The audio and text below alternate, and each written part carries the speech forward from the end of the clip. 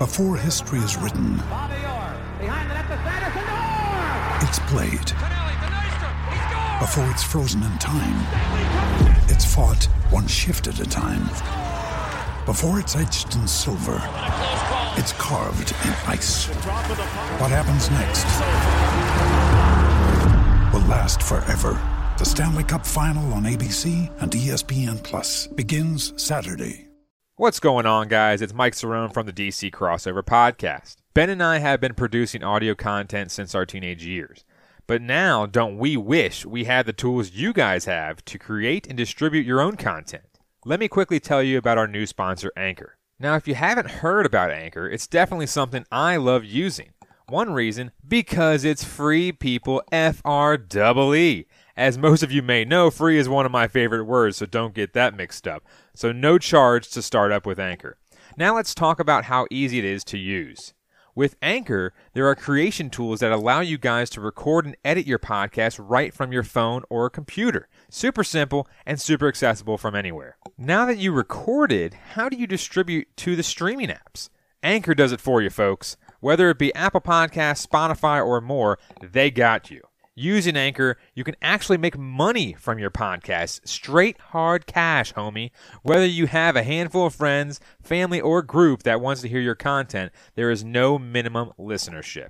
It's everything you would ever need to make a podcast in one simple place. Want to get started? Here's what you guys need to do. Download the free Anchor app on your phone or go to anchor.fm to get your podcast started today. Now back to our nation's capital with Cerrone and Simpson. So, I do think what I wanted to do, and we talked a little bit about it yesterday or the day before, is I know you're not an extreme movie guy. Yeah. You are. Well, you see movie. Okay, I'm not an extreme, like, I'll go and watch the best film when it comes out. Yeah, no, I get that. So, I do have the list here of the Best Picture nominees for the Oscars. Yep, so do I. I picked it up, and I brought it up too. And I'm a movie guy. So like last year we saw every single Best Picture nominee. This year I've seen 6 of the 8 so far. But you, I know, have only seen a couple of these. I think I've seen 2. So I thought it would be fun for me to, let's go down the list, and I'll say the name of the movie, and I want to hear what you think the movie is about. And then, I might fill in some gaps here and there. Wait, first of all, let's name the movies. Sure. And then tell me which ones you have seen first. Okay. So I'll go down the list. So A Star is Born, I've seen. Black Klansman, I've seen. Black Panther, I've seen. Bohemian Rhapsody, I've seen. The Favorite, I have not. Green Book, I have not. Roma and Vice, I have. Gotcha. So the 2 that I have not seen are The Favorite and Green Book. So starting with A Star is Born. Have you seen A Star is Born? I have. Okay. What would you give it out of 5? 3. 3 out of 5? Yeah. People like that movie. The problem is that, so I watched it. Bradley Cooper, a little Lady Gaga. Oh, wow. Say that again? Lady Gaga. Oh, okay. That's how you pronounce it. Oh, is it? Yeah. So basically, I saw The Star is Born. And, A Star is Born. A Star is Born, yes. Not The Star. The Star. A Star is Born. A Star is Born. Yeah. So I watched it, and it could have kind of ruined the experience a little bit, but I was in Indianapolis when I watched it. Yeah, terrible place to watch that movie. Yep, and basically Jen's mom ended up not pirating it, but like she bought it, like kind of like I don't know how she got it. What? It was like from Japan or something like that. I don't know how she got it. What the hell? I don't know. But, I mean, so basically, it wasn't like so it was a pirated version. It was somebody in the back of the theater with a video camera filming the movie. I forgot exactly what it was. It was I don't know what it was because I think the audio was just a little off. I think that's the only. Well, you guys couldn't buy a movie ticket? I didn't want to go to the movies, but I don't know. It was a little off. It was entirely in Japanese. Yeah. So it was in Japanese. So I watched it, but I just thought it was kind of slow. Yeah. And kind of like just drawn out because I thought that was one of the biggest. Like a movie? Yeah, exactly. Do you not like the music? A little Bradley Cooper on the stage rocking out? No, it was pretty good. Lady Gaga at the bar? I mean, it was good, but it was. Hey. And she turns around. He's like, I just wanted to get another look at you. It's like, that's not romantic. It's harassment. Basically, I just didn't. I didn't get a real good thrill out of it. I just think that, like I said, it was drawn out. It was just like because I know at least on the Sports Junkies and the local radio, Kevin McCarthy. He on gives Fox everything 5. a 5. Yeah, so, yeah. So, but he said that he loved this movie, but EB on the Junkie said he would have gave it a 5, but it was just drawn out because it was 2.5 hours long or something. Oh yeah, it was I don't a long want to watch movie. Titanic. Yeah, spoiler alert though. Bradley Cooper hanging himself at the end. That was a big deal. Yeah, that was it heart wrenching? Her final song. Yeah, it was. The movie? Yeah, it was heart wrenching. The whole entire end. It was a Japanese spoiler alert, but it's also like the third version of this movie. There's 2 other versions of this movie, so it's not really a spoiler because it's in every movie the guy kills himself. Well, the funny thing is, not really funny, but Bradley Cooper is actually the director too. Is what I heard. So, but he didn't get nominated. I think at the Golden Globes, or something like that. Something like that. It's like okay, but okay. So, Stars Born, you've seen 3 out of 5. Yeah. Black Klansman, have you seen that? Not at all. What do you think it's about? Do we want to even talk about this one? That's 2 white gentlemen. It's directed by Spike Lee. Yeah. Jordan Peele is in it apparently. No, he's not. He's not? It says right here. He helped write it. Oh, okay. Maybe these are the writers or something like that. Yeah, well, okay. So it's based off of a book. It doesn't tell me what he did. It just No, says I got you. It's based off of a book. I'll probably go with something to do in the I was going to say Civil War, but Civil War? Yeah, not about that. No, that's Civil War. What am I thinking of? Something to do for Underground Railroad? No, not quite. That would be called Harriet Tubman. Okay. Little tub action. It's at the back of the bus. A little Tubby Smith. What was that? The college basketball coach? Tubby Smith? Tubby Smith, yeah. Remember him? He coached at Kentucky. Tubby, maybe that's not his last name. Tubby Smith. Yeah, it is Tubby Smith. Okay, that's what I thought. Yeah. Hey, by the way, real quick, I saw a shirt the other day that it said Rosa Parks. It was like her face. And below it just had like the word no, like because they told her it's in the back of the bus, and she said no. Okay, I gotcha. Yeah, that shirt could also be or if they put the no in front of her, that would have been a bad shirt probably. No Rosa Parks, no Rosa here. Black Klansman. It's a black guy who joins the police force, and they're going after the KKK, and he acts like a white guy on the phone. So, like, when he's talking to the KKK, it's the black guy, and then he sends another white detective, played by the guy from Star Wars, Adam something.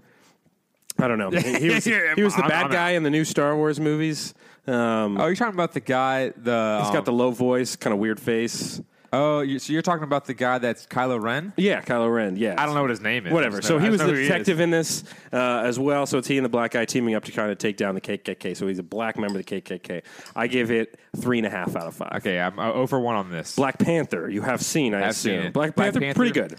4.75 out of 5. I go 4 out of 5 for me. It's weird. The first time I actually watched Black Panther, I was like, I don't really see what the nostalgia. Yeah. I think it's kind of overrated, stuff like that. But then I watched it a couple more times, and the soundtrack is legit. Yeah. Michael B. Jordan's a beast. Oh yeah, he's awesome. I mean, it's like, and everything they do is just immaculate on how they do it. Wakanda forever, man. Yeah, Wakanda forever. Yeah, that's how they say it. Wakanda forever. Yeah, the NASCAR guys in the movie. I forgot about them. Oh yeah, they were racing around that Wakanda track. I think that Black Panther. I mean, I think the coolest thing is when in the Avengers, the new Avengers one. I thought that was better than Black Panther. Well, no, I thought it was too. I thought it was a better comic book movie. I think that should be on the list. The Avenger might have came out later, right? Yeah, but it still was in the mix. Okay, so but I think that basically the Avengers movie. I like the part in the Black Panther when they were in Wakanda and they were like, I gotta see a guy. You know, Tony Stark or someone said that shows up. Yeah, and they was like, I gotta see a guy. And they're flying into Wakanda. It's like badass. And I thought that was pretty sick when they had that huge battle. That's a good movie. Cool. I'm just talking about a movie that's not even on here. Bohemian Rhapsody. Didn't see it. I assume you know what it's about. Yep. Okay. Good. That's it. That's simple enough. Freddie Mercury, all that kind of stuff. It was okay. The Favorite I have not seen. What do you think The Favorite's about? I really actually don't know what The Favorite's about. That's not how you spell favorite, though, is it? No, that's like the British way of pronouncing things. Like so aeroplane. They spell it AERO. And a plane. So is it a? I think it's like a Brit movie. It's a foreign. A foreigner. It's a foreigner film. Yeah. The Favorite. I mean, let me see. I know what's my favorite. We'll talk about it later in the show. Is this KFC spicy chicken box? That's one of my favorites. Right. No doubt about it. Okay, I'm looking at the. Okay, we can look at the covers. I should probably look at the Black Klansman cover first. Sure. Before going out of the Civil War or whatever the hell I said. I'm going to go with. It looks like. There's 2 daughters, and they actually have the Queen of England, and it looks like there's 2 daughters. She's trying to pick her favorite daughter, and maybe? she's picking her successor. Oh, and okay. basically, the other daughter who has apparently there's rabbits in the thing. I don't know why there's rabbits. The other daughter's the least favorite. Yeah, and one of them's the favorite. Yep, the favorite. The favorite. Like the favorite. When they seed out the NCAA tournament, you got to the number 1 overall seed's the favorite. Yep. To win March Madness, and then the other girl's probably like what, like a 11, 12 seed. Yep. And then the girl that's going to be queen is probably a 1 or 2. Yeah, she might be a Norfolk State. Yeah, you never know. Or a UMBC. UMBC. Go Terriers. Go Terriers. Go Terriers. What about Green Book? Green Book. I have not seen this. All right, let's see the. You've not seen it. It has looks like Mahershala Ali is in it. Mahershala. Not Mahershala. Inspired by a true friendship. So I assume he goes to Office Depot. He's picking out a new notebook. He's like, I don't want a blue one. I don't want a yellow one. Are you looking at the cover? No, I don't need to. I know what it's about. And then they're driving in a blue car. Yeah, so. He picks up the green notebook and he says, "This is going to be the notebook that I'm going to keep my notes in, build my birdhouse." And the other guy is his driver, and he's the one that drove him to the Office Depot. And the movie's about their friendship, about driving around and running errands. So the Green Book, it's like driving Miss Daisy. That's actually not that bad because literally there's a guy in the back seat. Does he have a green book? No, the driver is a white guy wearing a blue shirt, and they're driving a blue car, and the black guy is in the back. Yeah, Mahershala. Mahershala. I think he plays piano. I think I saw a trailer for this. I think he's like a famous pianist. Oh, he's a pianist? Yes, he's a pianist. Oh, a pianist. I think he like plays the piano, and the other guy's his driver, and they just go around and he plays the piano. The guy's like, "Hey, you left your book in the back," and he's like, "Here you go." And then it could be one of those falsified titles where it's like, the Green Book, and it's just like some underlying meaning that like there's no Green Book or any book at all. So you spend the whole movie waiting to see the Green Book. Yeah, you're waiting and saying there. like, "What's the title of this Green Book?" And then there's just nothing there. Okay. What about Roma? I've seen this. Roma. I've heard what it's about. Actually, I don't know what it's about. So it's about actually the Yankee Candle. So it's about the movie's actually it's a typo. It's supposed to be Aroma. And it's about the background of Yankee Candle and like how they came to be. Oh yeah, it's a documentary about their history. It's a typo. So it's called Aroma. So the Academy Awards are going to sit there and say, Aroma. Yeah, Aroma, and it's about Yankee Candle and like how it's progressed in this country. Yeah, I know what it's about. I have no intention on seeing it. I saw it. It's the most boring movie I've ever seen.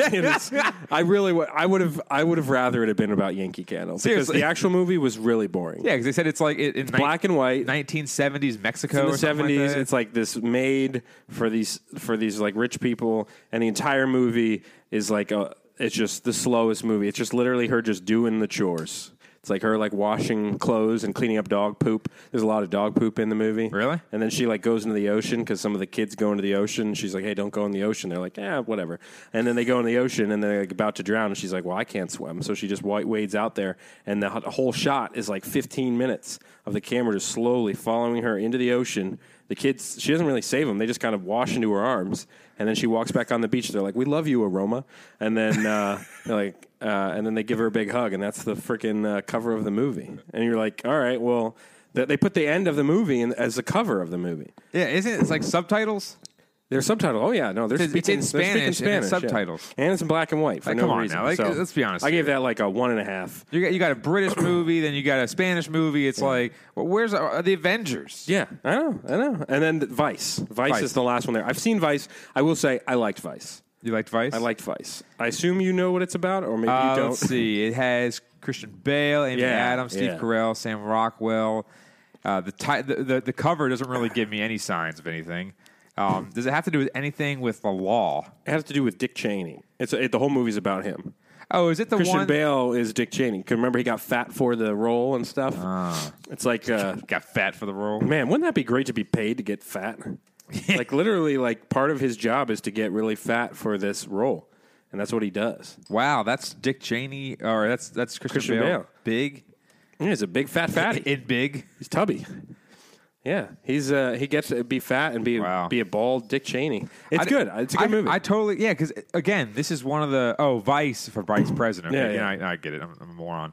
Yeah, you are. That's okay. So Okay, so now I get it. Now I was thinking about it, and I was like, "Well, what's Vice have to do anything?" But then obviously, it came to me. But overall, I think I was gonna try to watch that movie, but I never actually got to it. Yeah, because honestly, that movie looked pretty decent. It's pretty good. I give it a 4 out of 5. It was good. Wow, 4. That's a pretty high standard. I liked it. It was out of this group. If that won, I'd be okay with it. Definitely don't want Roma to win. Don't want The Favorite. I haven't even seen that movie. I don't even need to know about that movie. I don't want that to win. Last year, the Fish Sex movie won. The fish sex was a fish out of water or something like that? Shape of Water. Shape of Water. It's all about fish sex. That whole movie. If you ever see it. Yeah, it's just this. Do you make a point to actually see these? Yeah, like you. I saw every single Best Picture nominee last year, and I'll see everyone this year. But before the Oscars, yeah, last year's Oscars punishes this year's Oscars. Really? Yeah, the Best Picture nominees last year way better. Yeah, I mean, even though the fish sex movie won, wasn't a big fan of that. Why not? It's an important thing in life. It was kind of weird, man. It was weird. Like the guy's getting more action than Didn't he or whoever it was? Didn't they win? Yeah, they won the whole thing.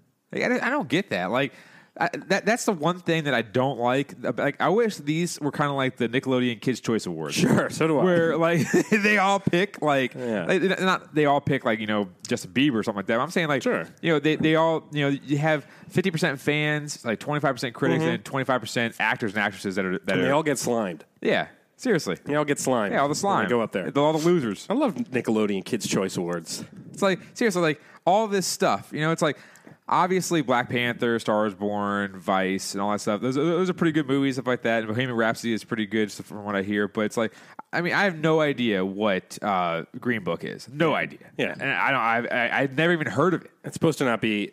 People get mad about it. Like the family of the black guy in the movie, the real guy, because it's based on real people. Yeah, inspired by true friendship. They were like, "Hey, we didn't like this movie." Really? Yeah, they didn't like it. Oh wow, they weren't fans. Jeez, yeah, it's pretty iffy. But yeah, that's But a star. What's your prediction? What's your game? Let's.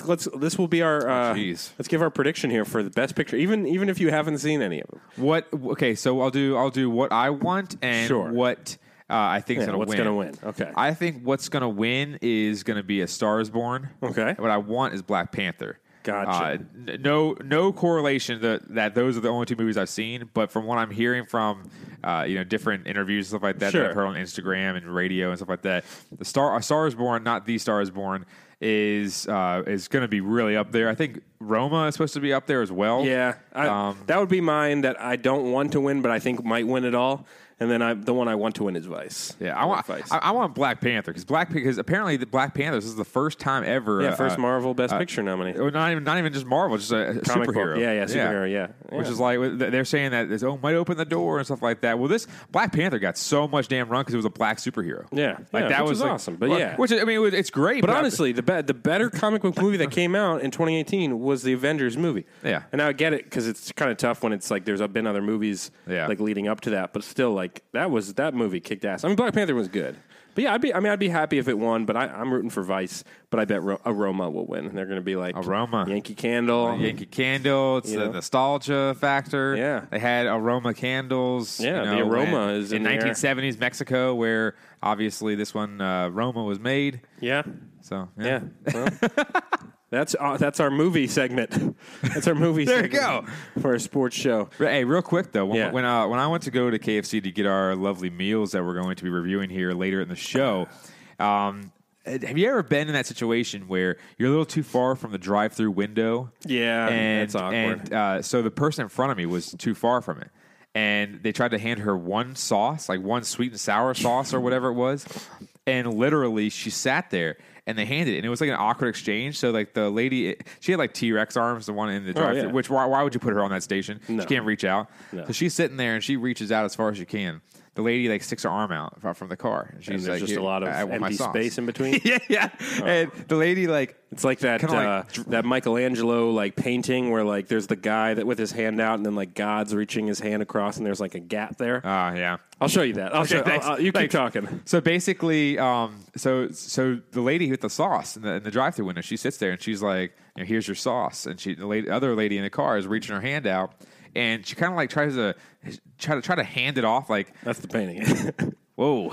Was it kind of like that? Yep. Where they're just like... That wasn't the first thing that I gravitated towards. I was like, whoa. Oh, yeah. He's got a big ding-dong out there. Yeah, that's true. I didn't see that. Yeah. But so basically, they're trying to exchange it, and all of a sudden fell onto the ground. It did. Yeah. And the lady, like their arms, like they didn't move their hands. They just basically stared at each other. Like who was going to pick it up? Clearly the person that's in the car. The person in the car was sitting there was like hand out, right? Yeah. And then the person with the T-Rex arms in the drive-thru window was like, I don't know what to do. Like, they sat there. Her hand was out the window. Even with the thing on the ground. And I sat there for like 10 seconds saying, this is like a Mexican standoff here. I mean, clearly the person that's inside is not going to come and pick that up. So then the lady in her car was like, went like this, like shook her hand a little bit. Like, not shook the lady's hand. Like, she like shook her hand like, give me another damn sauce. Give me another one, yeah. And then the lady's like, might as well throw it into the car. Okay. And then she grabbed a sauce, and then she's like, dropped it in the hoop and like went down and into the lady's hand, and she just sped off. Wow. It was like the weirdest thing I've ever seen. Like, there's often like if you drop change, something like that, then At that point, you got to just chuck it in. You got to Randy Johnson. Yeah, seriously. I just never seen that situation before where they had like a standoff about one packet of sauce. Oh, yeah. Like, why would you have one packet of sauce be the standoff? Like, is that sweet and sour sauce really what that? was she putting the sweet and sour sauce on? Well, it's a KFC Taco Bell combination. Gotcha. So Still don't know what she'd put the sweet I don't know either. sauce on. Maybe, I don't know. Are you sure it wasn't like some fire sauce? I don't know, zesty? By the way, KFC Taco Bell, the number one seed in combos. I would say so. But I will say, what's the other one? Taco Bell Pizza Hut. I've seen that before. There's one in Leesburg. That's pretty good. I will out there say. by that weird Walmart. But KFC Taco Bell, I think, is still better than Taco Bell Pizza Hut. Of course, because at Pizza Hut, the only thing what can you get except for like personal pan pizzas? That's all nice and fun and good. Well, and I think like they that. have the pasta stuff too, don't they? Yeah. At the Pizza Hut drive-through. I don't know. I haven't been in a Pizza Hut drive-through in probably 15 years. The best combinations. There's also one I've never been. But to KFC it. Taco Bell. I mean, think about that. You could get a bucket of fried chicken and like 10 chalupas. Yeah, exactly. That's incredible. Yeah, a party box. God, like seriously, that's the thing is there's one. I don't know if it's still there or not. It used to be. I think it might be just a KFC now, but it actually was a KFC and A&W out there in Chantilly. You remember that one? I remember on that. 50? Yeah, that doesn't exist anymore, but I remember when it did. No one went there for the root beer. Yeah.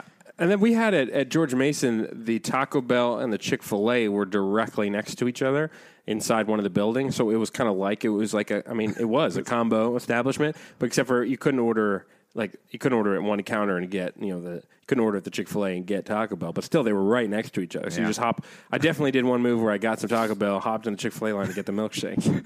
Really? That's what it's about, man. That's college. That's college for you. I tell you, yeah. When I was at Radford, they had a pretty good amount of choices. Now it's probably different because they got all these different these newer buildings and whatnot. But they actually had Chick-fil-A. They had ABP.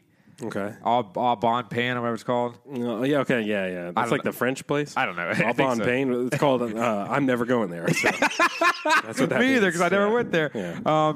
But they had, they had Chick-fil-A. They had, I think, I don't know, froyo places, all that. Yeah. I only went to Chick-fil-A anyways. Yeah, why would you go anywhere It made else? zero sense. Like, whenever I got the little money on my card and everything like that, I literally just went to Chick-fil-A. I didn't go to anywhere else. Oh, yeah, Chick-fil-A line at Mason was always out the door. Now they have a Chipotle at Mason. Really? Yeah, well, they didn't have that one. Where's that located at? It's in the Johnson Center. It's in the Johnson Center? It's in the Johnson Center. It's in the JC. So they JC. So they got a Panera there now. Well, they had a Panera while we were in school.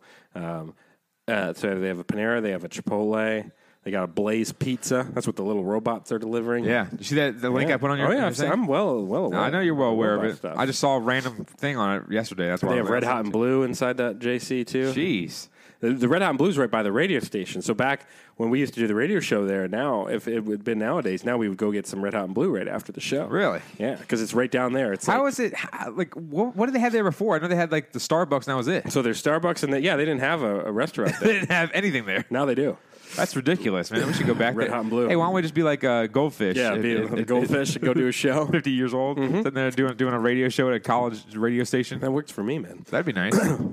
By the way, we'll talk about some of the George Mason stuff after we start the show. That's right. We'll start the show, and then we'll talk a little bit about that. We got a lot to talk about on the show. Redskins talk, Caps talk, Wiz talk, food reviews, grinds your gears coming up here in a sec. So we'll step aside and start the show and be right back. It's a clown question, bro. And they're not even called Reese's Pieces. They're called Reese's Pieces. Reese's Pieces. They're pieces of Reese's. I'm a man. I'm 40. I'm not a kid. Write something about me. Playoffs? I just hope we can win a game. We're talking about practice, man. We're talking about practice. We're talking about practice. We ain't talking about the game. We're talking about practice, man. But they are who we thought they were. And we let them off the hook. This is what's great about sports.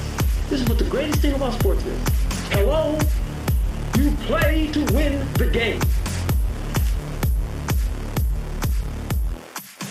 Hello and welcome, Pine Ponies, to the DC crossover right here, where we cross over all four major sports teams in the DC market. I am Mike Cerrone. Alongside me is Mr. and the one and only Ben Simpson. Mr. Ben Simpson, how are you this Sunday afternoon, sir? You know me. I'm loving life after watching the wonderful aroma and learning about the background history of Yankee Candle. I'm doing good. And also, you and I, second day in a row, we're seeing each other. I know. Because last night, we went to a little George Mason basketball game. Patriots, 7-1 now in the A-10. Big win last night over GW.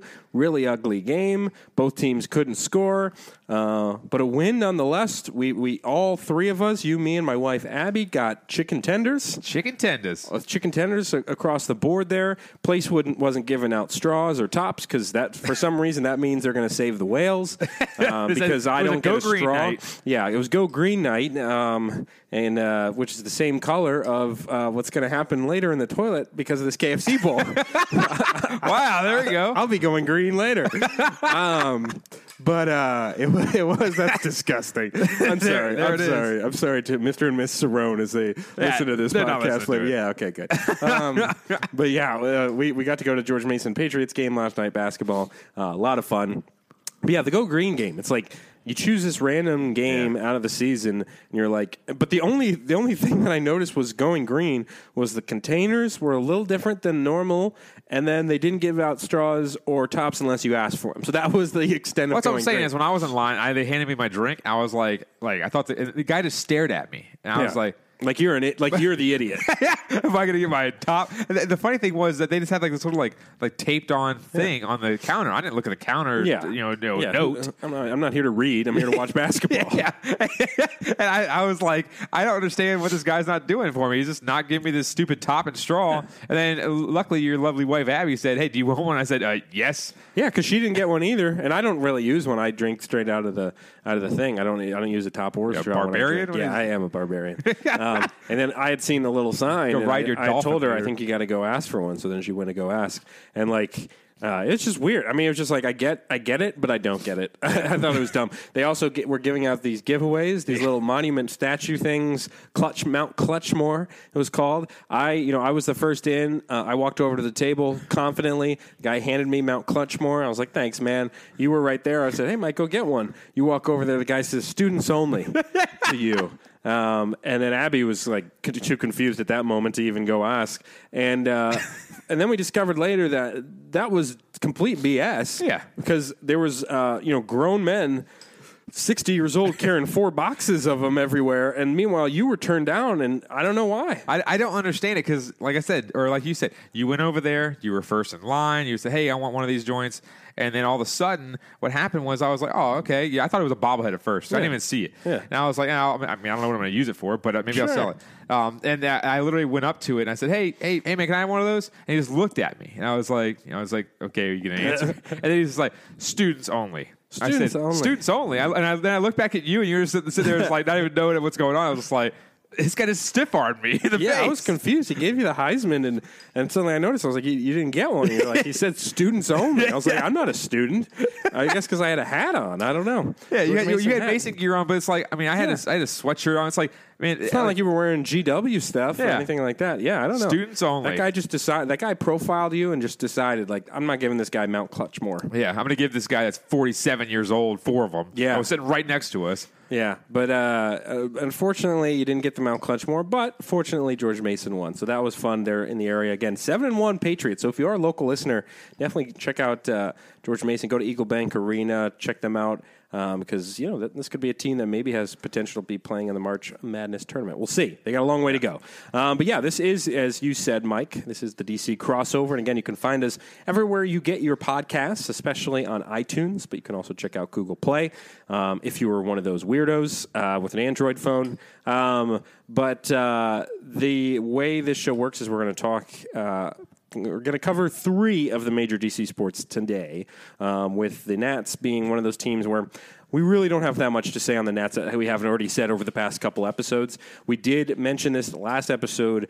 Look for, in the next few weeks, we'll start our spring training preview of the season, go to each position base and kind of talk about them, infielders, outfielders, bullpen, starting pitchers, things like that. So definitely look for that in the next couple weeks. But, Mike, in the first team we are going to get into here is the Washington Redskins, as we tend to do each show.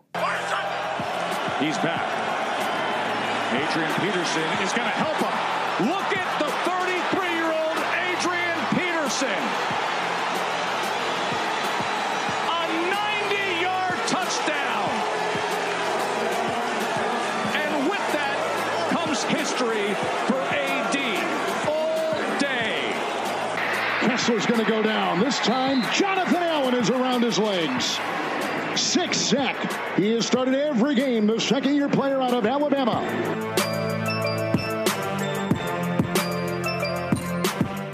And what we're going to do this entire Redskins topic segment is going to do the breakdown of the Bruce Allen press conference at the the Senior Bowl. And it's honestly been a little odd that this is the first time in 588 days, 588 days, almost 2 years before this guy who is supposedly the president, the GM, the whatever, the stadium lead guy. I don't even know what other title he has. Yeah. That it's so odd that this is his first time talking in almost 2 years to the media. When do you ever hear that? It is weird because, especially being a general manager of the team, that's just one of the responsibilities that falls under your head. And, obviously your number one priority is the team and getting the team better and making moves and things like that. But part of that is transparency and providing to the fan base, what's going on. And that means, as much as, these guys don't like to do it, that means speaking to the media and hearing fan questions and hearing media questions and responding to that. And yeah, you're not obviously going to reveal every single thing that's going on behind the scenes, but you got to at least give a face and a name to things that are happening and not hiding behind 600 days of silence when this team has been in complete disarray. You got to be a man about it, really, Mike. I mean, if you're in that position with Bruce Allen, I question, your ability to lead if you're afraid to talk to the media. But, give him credit, I guess. He did talk to them now after the long wait is over. So like Mike said, we're going to play through the press conference here. We're going to stop after kind of each question and kind of analyze it a little bit here. So we got about 15, 16 minutes worth of audio, but we're going to stop after each question and discuss this a little bit. At the Wizards game yesterday, he brought them some good luck, and they got a win. He is moving around and well on his way to a recovery. Is that for 2019, or is the pup list in play? Let me say this. I appreciate the love and the care that all of our fans have reached out to him, NFL players around the league with this injury. And it's a tough thing for him and his family. Just get to it. Yeah. But all the love and care has helped him quite a bit. And we'll see where it goes. We're optimistic. If anyone can come back, it's Alex. I'm sure he wanted to shoot hoops at the game yesterday. But so that's about stopping there. So first question. I guess there's no content there. There's a complete non-answer to the question. The question the reporter asked was regarding what's in play here, the pup list, things like that. Yeah. and Bruce Allen decided to just talk about. And by the way, for those listening at home, if you have not listened to this press conference, I'm in your camp. I'm listening to this for the first time. The way Mike and I wanted to set this up is he's listened to it. He's cut some clips. He's got some thoughts. I'm hearing things for the first time. So it may be you listening at home. Maybe you're hearing this for the first time as well. So to me, initially, Mike, to that very first kind of segment is. I don't know what he just said. Yeah. He didn't say anything. We're talking about Alex Smith, obviously, and we know that it starts a little abruptly. And why, again, did it start abruptly, the whole press conference? Well, the Redskins this is the Redskins audio, and they didn't start the press conference on time. They didn't obviously have the first guy that asked the question, about Alex Smith. And they didn't start it. So this is where the audio was started that we could actually play. But the sole fact that this first question about Alex Smith leads to him, I don't know if you saw the picture of him at the Wizards game. Yep. And he had that big external fibrillator or fixillator or whatever the heck the thing is called. I forgot exactly what the medical term was, but who cares about it? I mean, it looked like it was, the Bionic Man. Yeah. And that actually had pins going into his leg and all this kind of stuff. So people actually, if you want to go check it out, just type in Alex Smith Wizards, and basically you'll see that whole entire gruesome, leg thing that he has on. And basically that first question, like you said, I think it was J.P. Finley asked it and said, hey, is the PUP list or which is the physically unable to perform list in play, or just anything of that nature in play for the start of the season. And he just says, oh, well, I love all the outpouring of love that he's getting and this and that, and if anyone can come back, it's Alex. Like non-answer. You spoke for 45 seconds pretty much, and you didn't say anything. Complete non-answer. And real quick, the funny thing about this press conference is that you hear a lot of these outlets and whatever, radio stations, whatever it says, YouTube videos, all that kind of stuff. They say like, "Oh my gosh!" Like there's all this outcry saying like, "Oh my, it's the first time he's ever talked. And this is terrible. This is terrible." Then some people started saying, "Well, it wasn't a terrible press conference." Well, I thought it was a terrible press conference. So we're gonna get to every single clip and everything he said. So you guys get a first look at this. So that was a first clip here. Let's continue. But we'll see.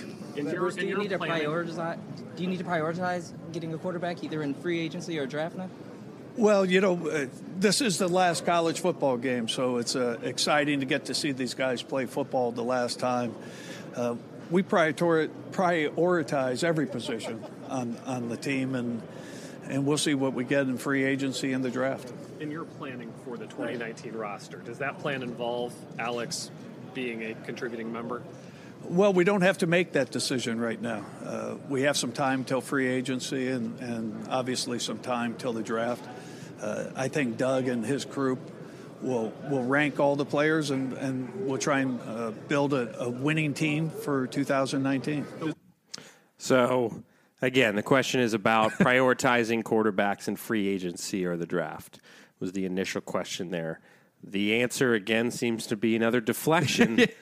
Of we're either we're at the last college football game of the year. Don't really know what that has to do with. He's basically saying that we're at the Senior Bowl, so we're trying to still evaluate the college talent out there. Just in case, I don't understand that. Just say what everyone wants you to say, which is, hey, this guy's hurt, and you saw the picture from the Wizards game. You don't have to say, oh, he gave him good luck and all that other crap. Just say you saw this picture of Alex Smith. He's on the mend. He's ready to boost up the recovery process, and we'll have to reevaluate a little bit later. Yeah, say something like that. Or if you are, I think. Don't treat the fans and us as idiots. I mean, obviously, Alex Smith is not going to be. Looks like it's not going to be playing football for a while. Yeah. So now that the question is about, well, okay, if Alex Smith is not playing football, who is going to be your starting quarterback for next season? Yep. And if you're the Washington Redskins, do you really want to rely on a Colt McCoy or Josh Johnson or whoever, those types of guys to start your season to try to win professional football games, or are you going to be looking at the draft or looking at free agency? I mean, we're not idiots, and that's the problem with this Bruce Allen stuff, and he's a king of this, is just the deflection and the non-answers and things like that. It's annoying. So let's move on. Alex have more surgeries ahead. It would seem with an external fixator, they got to go back in and maybe put a rod in. I'm not going to get into that, and I'm not a doctor. That's one thing I will declare right here. 100%. Never went to medical school. But he's going to follow the doctor's advice and his wife's advice, and we'll see what happens. You'll see him around. I'm so glad we're going to see him around, though. So you don't have to be a doctor to be able to say what you've heard about. I mean, again, Alex Smith is, a quote unquote property of the Washington Redskins. He's contracted to work for them. There is no way in hell that Bruce Allen doesn't know the latest medical situation going on with Alex Smith, that from Alex Smith's camp about, hey, here's kind of what the next plan is for Alex. Here's what we're kind of focusing on. It's the guy's medical stuff, and you may not want to necessarily give all the details, but you don't brush it off as, well, I'm not a doctor, so I don't know what's best for him. That's not what the question is. The question is around, okay, the guy that asked the question is not a doctor. He's a reporter, and he knows, and we've got enough. Does he need more surgeries, like the report the question is. Exactly. That's what the report came out and said. We don't need to be a doctor to be able to look at Alex's leg and hear about his situation and go, you know what? He's had this initial surgery. Are more surgeries going to be required? It's a simple question. If the answer is, you know what, we're not entirely sure yet, we're still kind of figuring that out, it's a possibility. I'd rather have that than, hey, I'm no doctor. I'm not. I didn't go to medical school. I didn't go to medical school. Yeah, no shit, Bruce, no shit. Let's keep going. Will Alex sort of be unable to go? How confident are you guys in Colt and the quarterbacks or whoever else you might be able to bring in? Well, obviously, we like Colt a lot, and that's why we kept signed around him to for the like 6 extension years. last year. Unfortunate for him. Once again, you have to appreciate these injuries from a player's perspective. Their dream is to get out in the field. So was mine. Alex felt bad for Colt's unfortunate injury, and Colt's going to be ready to go at the beginning of the offseason program, and I'm sure he's looking forward to competing for the starting job. What was the question? The question was about, is Colt McCoy going to be, the guy that you're looking at? Yeah. And the answer was, Alex feels bad for Colt McCoy. He's going to be there competing for the spot. Okay. So I guess that still doesn't answer the question. Is he the guy right now? Is he number one at the QB spot in the depth chart right now? Here in January, February, and I know it can change, but that's not an answer. No. That's just how it is. I mean, he's literally not going to disclose anything. And that's the biggest What's thing. the point of doing the press conference? You're not going to talk. That's the thing, is that literally, so far, we've gone through pretty much 2.5 worth of clips here so far. And he has literally deflected every single question and has given us that Alex Smith, you're going to see him around. He feels bad for Colt McCoy, and they're not going to get into certain things just yet. We've learned no information. There's nothing that, we're literally getting more dumb as this press conference goes along, just listening to it. You're wasting time. There's been no new information set. The way the season ended was obviously disappointing. What message do you have to the fans who are hopeful of a return to the playoffs? Well, our season was a bit of a roller coaster. We had great hopes early in the year. Halfway through the season, we were in good shape, and then we didn't finish strong. Not going to use injuries as an excuse, because we had opportunities to win some games at the end that we didn't. And it's that determination that we need and that desire we need in order to get into the playoffs this year. We will have some new players, and obviously some new coaches will be on the staff, and we're looking forward to the season. What? Again, is this what the entire press conference is going to be?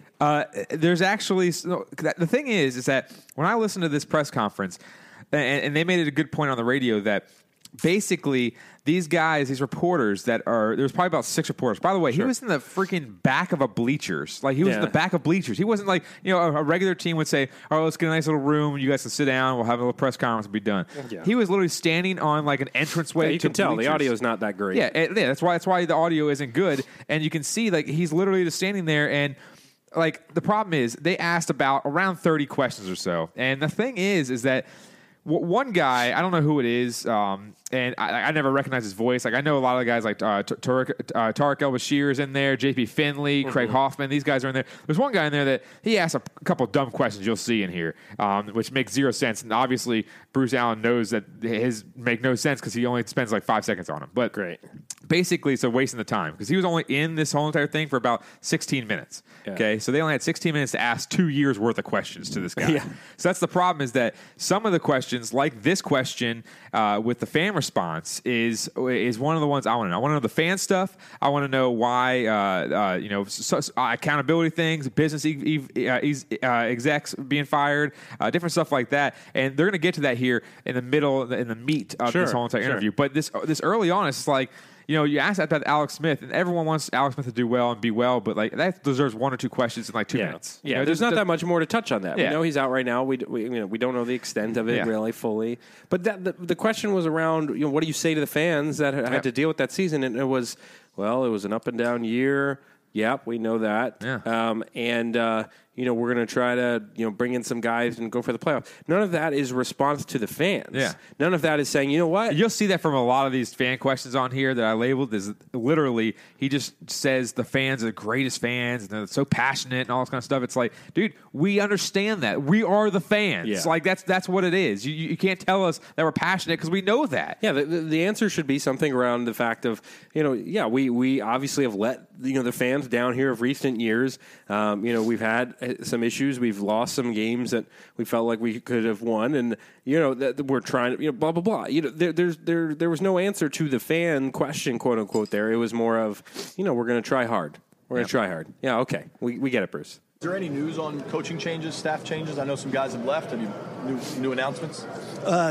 Coach Gruden right now is still interviewing some coaches back at Redskin Park. Pause it real quick. And sure. By the way, Coach Gruden was back at Redskins Park, and he didn't even go to the Senior Bowl. So they're looking at quarterbacks. Yeah. And he's supposed to be a quarterback guru, talker and all that stuff. And he's not even there. And he's hiring special teams coordinators. Like, who cares? Yeah. Get someone else to hire them. You're going to fire them next year anyways when you're gone, too. Yeah, the more important issue at hand is the quarterback position. We should have a full staff probably within a couple weeks. Are you aware of any departures currently that... There's a little kid in the interview stuff. Here's I'm pretty sure that's the kid that I'm talking about. Oliver Dottie left. Anybody else that or spots you have to fill? Well, that'll be up to Jay. He's doing a very good job of talking to people, getting some new ideas. This is so dumb. It could be anything from a practice schedule to a new defensive coverage to a new play action pass. And that's why the more people he talks to, the more ideas he gets. He's just getting ideas. When he blends it all together, we'll have a final announcement. Was he Googling how to be a better coach? Yeah, that's why I started laughing. I'm like, this guy's literally, Bruce Allen is saying that his head coach for his football team that he is the president, GM, and everything on, is literally sitting there talking to other coaches to get better ideas of what to do, how he should like coach. You said, to how to be a better coach. It makes zero sense. Yeah, and there's so the younger voice I heard, and as one of the reporters is the one because he's the same guy that asked I think something about the prioritizing QB. Yeah, and like couldn't say the word prioritize. He's like, are you going to prioritize? they had restate. He also at the bottom says something about the RFK site, and after they already talked, this is the end of the. You'll get to that, but this is the end of the interview, and he's trying to still talk about the stadium site. Like, all right, that's not important right now. Yeah. So we'll get to that in a second. Right. Next question should be near. The Minuski interviews for the defensive coordinator, all that debacle. JP Finley asked some questions here. All right, here we go. It's reported that you guys have brought in a couple of high-profile guys who wound up taking defensive coordinator jobs elsewhere. What were the conversations like with Coach Minuski, assuming that he is going to stay, saying, hey, these are people that we're bringing in, but I guess his job is still, his job? Yeah, Coach Minuski was in several of those interviews that you're talking about, and once again, we're trying to find the winning combination for 2019. Interviews for his job? Yep. And there's a lot of good ideas out there, a lot of good football coaches out there. And the more that you talk to others, the more you can learn. And that's what we're using this next month for. Wait. So that was Craig Hoffman, but I misspoke. Yeah. JP Finley asked about that about 2 minutes after this because everyone kept interrupting, and no one picked up on it, that he actually said that Greg Minuski was in the interviews. Oh my God! With the people that were trying to take his job. Yeah. Like, can you believe that? That doesn't make any sense. Like, that's dumb. You're dumbfounded saying, oh, okay, so this man was in the interview. That's like someone saying, hey, you're the defensive coordinator for this football team. you're not good enough. So we're going to bring in this guy that just got fired from the Jets, and we're going to have you in the interview for him to take your position. Yeah, that doesn't make any sense in the world. No. Like, when does it ever happen? The next one is by this What went into the favorite decision kid. to bring Jay back? What went into the decision? To bring Jay back. Oh, for Jay to be the head coach? Yes. We looked at the program. We felt the direction of the team was good. We didn't get over that hurdle this year, and we're giving him the opportunity to build a staff and hopefully have a healthy team for the 2019 season. Stupid question. I don't know who that is, but he's asked stupid questions the entire interview. I think he's asked like 3 or 4 went in the total. decision to bring Jay back. What do you think he's going to say? Yeah, on that. And the funny thing is what he said was to build a staff. You understand that you built a staff the last however many years, and you're still not winning. It's been 5 years. Like you're on, I think your 6th year, possibly. It's like okay. Let's just keep portraying that he needs to have a healthy team. He needs to have a staff. It's like people look at Doug Peterson for the Eagles. Look at Sean McVay. The Eagles they were okay, but they weren't great. Look at the Rams. They were 8-8 with Jeff Fisher, and Sean McVay comes in there, gets coach of the year, and wins 11 games, and now he's on the Super Bowl in the 2nd year. It doesn't take 5 years to build a staff. I mean, you hire the right people. No, you just got to make a couple key decisions and stick with those decisions. There was a sharp decline in attendance last year. We all saw what the finale looked like. Maybe 75% Eagles fans. How concerning is that as president of this team? Well, our fans are passionate, and I think when we went to the deep into our depth chart, I'll say it that way. They didn't want to be there for an Eagle victory, maybe at the end. But we've hired some new people for our business staff. They've engaged our fans. They've engaged our sponsors with a great enthusiasm. And I think you're going to see a big change in 2000. So you think it's not the business staff that why the people aren't showing up to the games? Yeah. People aren't showing up to games because, one, the stadium's in a terrible location. Yep. 2, the price is just absolutely ridiculous to go to the football games when I can sit on my fat ass on the couch and watch for $0 or whatever my TV bill is, I guess, and I can watch the Redskins play in crystal clear Still HD. Cheaper.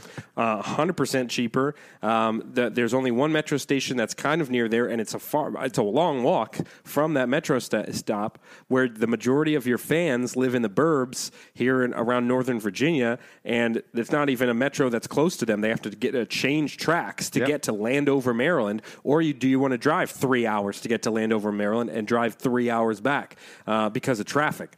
There's no promotions the Redskins are running to try to get fans in there. There's no, hey, let's lower the price of concessions like Atlanta does for $2 hot dogs and things like that instead of $10. And they're still stuff. doing that for the Super Bowl, by the way. Incredible. I mean, it's smart. It's business because they know that they don't have to mark up this stuff. So I guess, okay, they fired a couple people in the business side of things, and they think that's going to change 2019. That's absolutely crazy. Yeah, and it's so stupid because this is the second fan response question. He goes on again to say our fans are passionate, and we hired these new business executives and everything. I can't even talk, but these new business guys that are just like, oh yeah, we'll do this. And they're going to bring a lot of enthusiasm and all this. The last guys were from the NFL office, and you brought them and you fired them after 6 months. Yeah, or maybe not even 6 months. Yeah, what effect do you think that they had on the stadium attendance? I never seen someone with that high profile as Brian LaFemina and these other guys literally go in there who, I mean, like I said, they're so high profile that they go in there and they are giving literally less than 6 months to do their job and make an effect on a culture that is so toxic that coaches don't want to coach here. People are trying to leave. Look at Ben Kawika, the old special team. He said, hey, can I go interview for the exact same position at a different team? And they said, yeah, sure. And he goes out and he gets the job. I think it's out in Tampa Bay, and he's in Tampa Bay. It's like what? How is that? Like, this is what it makes no sense is that it's 2 fan questions now, and you've deflected both of them to the point where they're going to ask, I think, another fan question at the end of the interview. It's like, You got to answer at some point something other than our fans are passionate and so am I. Like, it makes zero sense. Yeah, you can be passionate all you want. You should be passionate enough to speak to the media more than twice in 588 days. Yeah, and it also for 15 minutes. The Redskins front office is also notorious at wrongfully lying about the attendance for these games, lying about sellouts and things like that, and attendance numbers, and they're notorious for that, and they've been called out on that, and it's time to be honest. Well, dude, that's the thing too, is going with what you just said.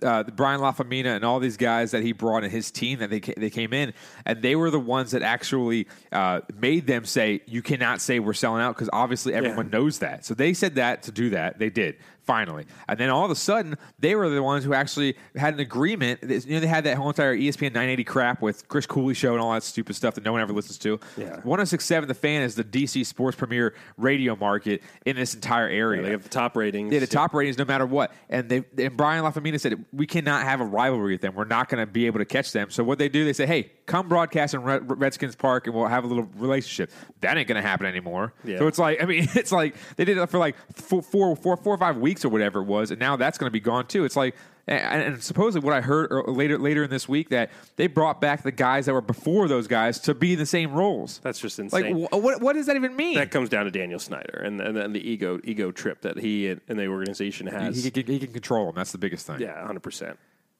19. What was it about the previous business staff that they were not doing correctly, or that was not properly engaging with the fans? I'm not going to get into that in the personnel things. Of course not. In the front office and all of that, but I believe the people we've hired are bringing an enthusiasm for our market that our fans are really going to appreciate. Same guys that were hired they were before. still here, but I do get it. It's not Bruce Allen's position to hire those people, so I will give him credit when credit's due, and that's Daniel Snyder. That question should be directed towards, not Bruce Allen. He focuses on more the personnel and football side of things. All right. Tell us a little bit. Wins and losses are really what the accountability factor is to this franchise. What do you say for fans and supporters who asked about that accountability-wise via you specifically in your job? Well, we were 7-9. Bold question. It wasn't the players 7-9. It wasn't the coaches 7-9. It was everybody was 7-9. Doug and his staff, we have to find some better players. We have to find some healthy, better players to come in, and the coaches have to put them in the right position to win. Okay, so you're describing we're football. In the middle of the pack, and we've been in the middle of the pack the last 3 seasons, and it's low end of the pack. It means you're close. It means you're close to being better. Close. And we have to find the right ingredients and the right chemistry to do that. Yeah, I guess they were close. 7 weeks into the season, they were close. They were looking pretty good. Unless you put together a complete football season, you're not close. Yeah, you could win. You can go 7-0 to start the year, but if you lose the rest of the games, you're not close. Yeah. To be close, you have to be in the playoffs. That's when you're close. To make the playoffs, that means you're close to, hey, maybe we're possible contention. And that's the funny thing too, is that he says, we're close. We're close. Close guys. to what? We're close. And that's the thing, is that he said we're close to being better. It's like, what does that even mean? Close to being better? You should be better the very next year. You should be better the very next game. Like, you can have. If you're close, there's an upward trajectory. Yeah, it's not like a. And then he even says it himself. I don't know if it was that question or another question coming up. He says that we're close. I think it's coming up. He says we're close, and then all of a sudden he said we were 2 games out this year. We were 1 game out the year before. We were 1 game. Well, that's a downward spiral. You can't be 1, then 2. I mean, it's like. He doesn't make any sense when he says we're close. You can't say we're close to being better. That makes zero sense. That's like literally the most, like, not even the most broad. That's like literally the most specific thing you could ever say is we're close to being better. Okay, well, you got to come out with some more specifics in that situation. And if you're trying to say we're close to contending for like a Super Bowl, that's clearly not the case. Yeah. They're not close to that. Not even. If you're close to making the playoffs, I guess, yes. Well, making the playoffs every 6 years. But it's not really again, making the playoffs, obviously, as we've seen with Dallas and some of these other teams, there's nothing that doesn't help you. Just making the playoffs and losing in the first round doesn't help you. And that's kind of, I guess, what the Redskins are, quote unquote, close to. Yeah. That this team is close. Well, yeah, we're 2 games out of a playoff. And no matter how you want to look at the season, we were 2 games out of it. And the year before, we were 1 game out of it. And the year before, we were 1 game out of it. So we have to find the right ingredients to get over that hump. And I think with the talent that we're seeing here today and what's going to be available in free agent and getting our players back healthy bodes well for us. So there he does finally mention the possibility that they are looking at these college quarterbacks in free agency. It's actually a callback to one of the early questions in the interview that he didn't even answer, and now he's almost answering that question. And you notice he talked about it for a split second, and then he moved on to, well, it's also about getting guys healthy and things like that. But he did mention for a second that they're looking at the talent available, which they absolutely should be looking at it. And there's nothing wrong with admitting that you're looking for it. You're not going to piss anybody off. You've had Colt McCoy on the roster for 6 years and given him, 18 starts or something like that. I mean, who are you offending by saying, Alex Smith, the guy's got freaking robot leg right now. I mean, he's got Forrest Gump was more mobile. He's got literal metal keeping his leg attached to his body. You're not going to offend him by saying we need a quarterback. We are looking at the quarterback position. He touched on it for a sec, but again, like you said, is the team close? Okay, we lost. We're 1 game out. We're 1 game out. We're 2 games out. Yep. Okay, so's half the league. Yeah. I mean, half the league is close, I guess, if you want to use that context. I mean, the Lions are close. So the Bills. Lions have actually made the playoffs over, not in the past couple seasons, but they were quote unquote close. But am I better as a Lions fan and a Redskins fan? As a Lions fan, am I, do I consider that team close to contending for a Super Bowl? Absolutely not. So, that's just. God, this guy's just an seriously. Idiot. He's just an idiot. And by the way, pause this real quick. Basically, what we were talking about as well is that this interview was made before today, Sunday, where supposedly the report that just came out that Alex Smith, they're preparing to not have Alex Smith for the entire season. So just take that into a question as well. For sure. Dusky was in on the meetings with Bowles and Greg Williams and Wilkes. He's been in a lot of the interviews, yes. How does he go into that? We never interviewed Wilkes. You did not interview Wilkes? No, I didn't know you guys said that. But when in the Todd Bowles interview, what is that conversation like with Greg talking to another guy that's currently a defensive coordinator, head coach type? Well, I'm going to leave that profession to itself. Those are private meetings, and once again, brought it up. There's more conversations going on with coaches around the league than probably has been reported. There's going to be conversations with coaches here tonight, and they might go back and see Jay, and Jay might come down here tonight. So he will talk to probably another 20 to 30 coaches around the league. So, again, we know, the report had come out, and we talked about it last show, that Daniel Snyder is the one that went in pursuit of Todd Bowles because he wanted Todd Bowles to come back. Yeah. Not Jay Gruden. Daniel Snyder was the one that initially was, this is the report, initially wanted Todd Bowles to come back and begged him to come and interview. But what Bruce Allen is just revealing here is that Jay Gruden and Greg Minuski were in the interview with Todd Bowles, who is as Bruce Allen says, head coach / defensive coordinator type. So you have your Redskins head coach and your Redskins defensive coordinator interviewing a head coach defensive coordinator. And the question that JP Finley was trying to get at is, do you not see anything wrong with that? And then I don't know. I don't get why that would ever be the situation. And I think he kind of eats his own words too, because then he's like, "Oh wait, why did I say that?" Like you could tell in a lot of these answers, I don't think, and they always call him a politician. I don't think a lot of politicians are sitting there saying, "Let me think about my answer before I say anything." Like, you should know the answer. That's it. Just speak from. The only reason why you would have to think hard is because you're trying to spin it or you're lying. Yeah, exactly.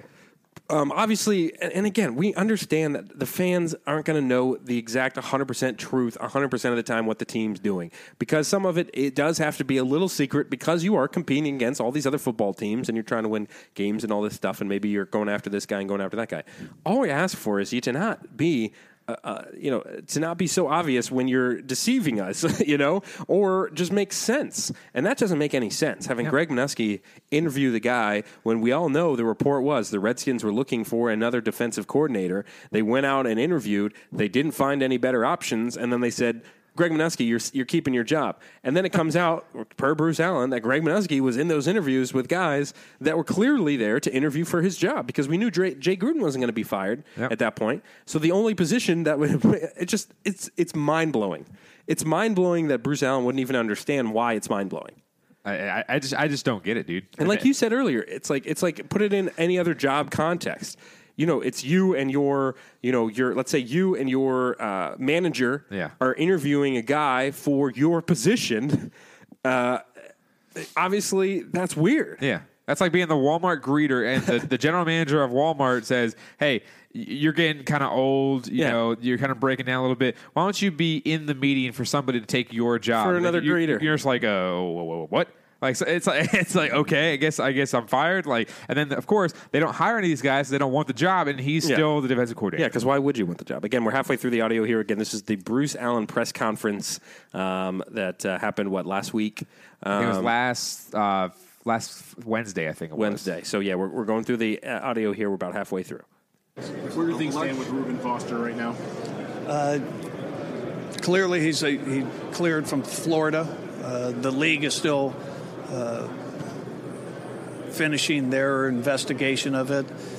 We finished our investigation with it. He's working hard. He's healthy, and doing the things that we have mandated that he do in order to ever wear the burgundy and gold. Do you still expect a suspension of some sort from the league? And where do you see him fitting in X's and O's on your defense? Well, I think he'll fit in very well into our defense as a player. I don't know why we would expect a suspension, but we'll let the league finish it. How did you evaluate the risk reward when you decided to claim him? We discussed it. We went back to the reports we had a year ago from him coming out of college. Think we had a good sense of who the person was, and did our own quick investigation of some of the facts that we had heard. And we're going to get to that, trust me. We're fortunate that the outcome was what somewhat anticipated. Why were you confident that outcome was going to be that you were going to have a player that you could actually eventually put on the field? Well, I'll just say we did our homework on what we had to do on the player himself, and we know a lot of people who know him, and we'll see. He still has a ways to go in order to get on the football field, but right now he's doing everything correct. So a lot there. Yeah.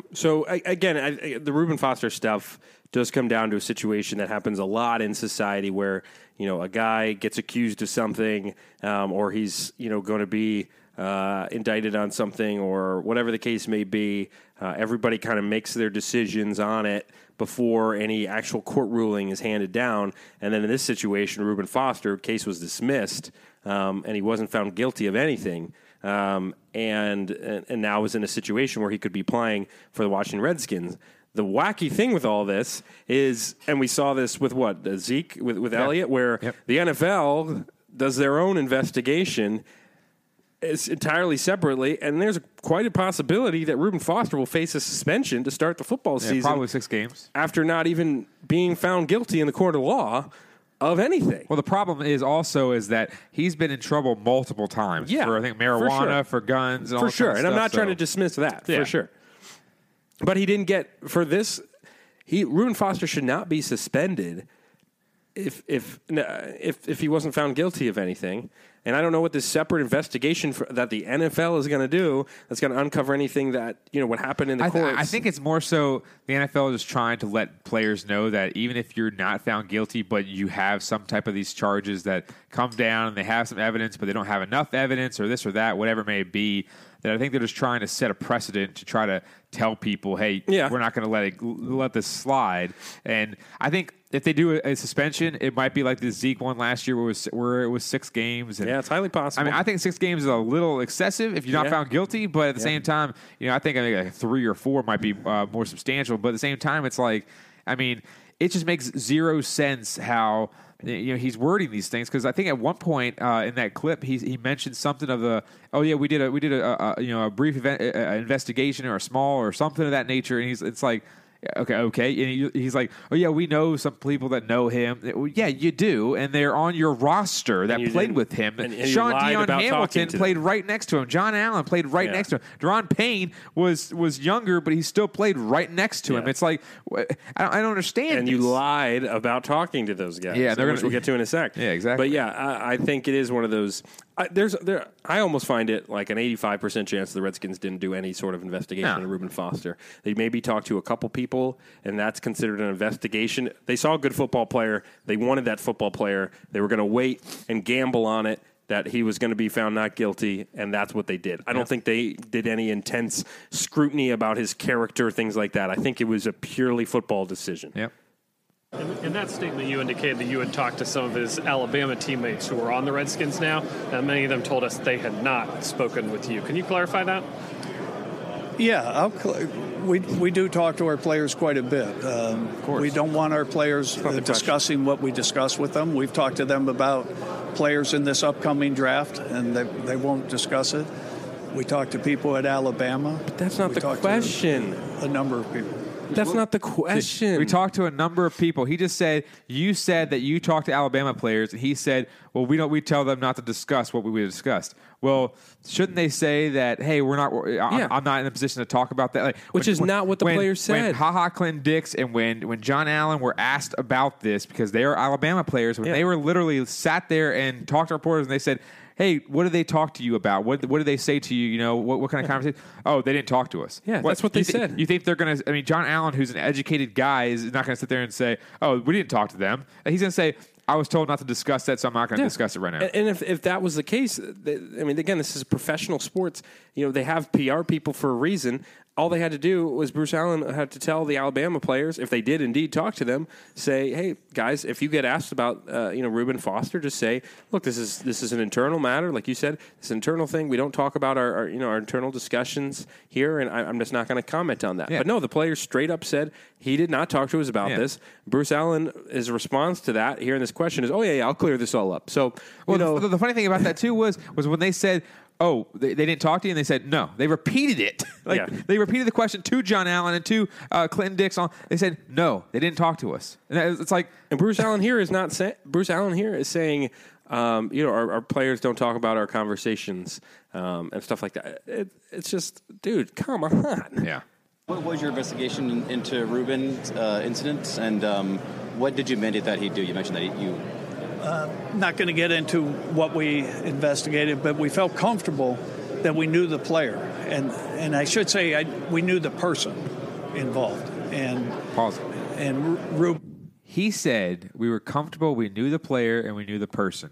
They got him on their roster within 24 hours of knowing his release. Yeah. So you did an entire investigation. Not saying that he said that, but you did this entire thought process within 24 hours of him getting released from the 49ers. There's no chance. No chance in hell that happened. He and Danny Snyder saw the name released.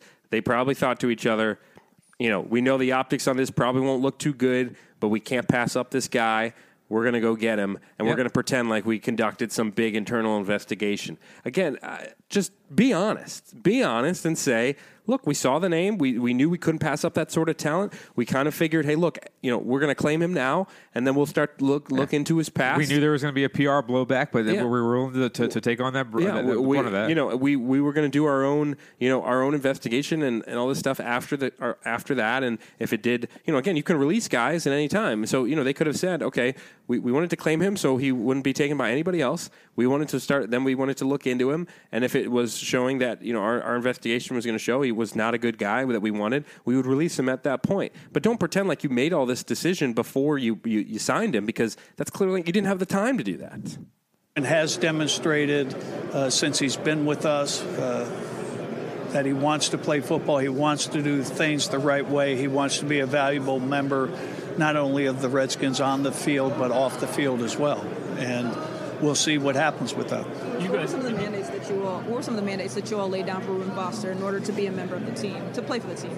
Well, we hold our players to a very high standard with the Redskins, and we ask for a commitment that goes beyond the 60 minutes of a. Real quick, they said, or he just said that they hold their players to a higher standard. So. Now, I didn't really agree with releasing DJ Swearinger, but you let him talk 4 or 5 times in the media out loud. And, there's only 3 strikes in baseball. They're not going to give you it's a softball game. We're going to give you 17 strikes in a rec league. It's like, no, it's not like that. And the Redskins aren't looked at in the league as being this high Monte moral Nicholson ground. out there and one loud and punching people in the streets. This isn't looked at like that. Redskins are not looked as an organization in that light. They're not, as much as I hate the Patriots, people talk about it all the time, the Patriot way and things like that. I mean, and they're able to take these guys that are maybe troubled and turn them into, good football players, blah, blah, blah, blah, all the bull crap that goes along with Patriots. But, there are certain teams in the league that are looked at as having that high kind of moral standard for their players, Packers, things like that. Redskins are not in that category. Yeah. And that's just more BS from Bruce Allen. Football game, and Ruben understands what he has to do, and he's been doing it every day. So again, this is typical PR lines being thrown out there about the guy wants to be part of his organization. Yeah, he's getting better. He's going to be better. He's made promises to us. Blah blah blah. You had said a couple of years ago that you viewed the new stadium as a 10-year process. You're well inside that time frame now. Do you have any updates to report on that?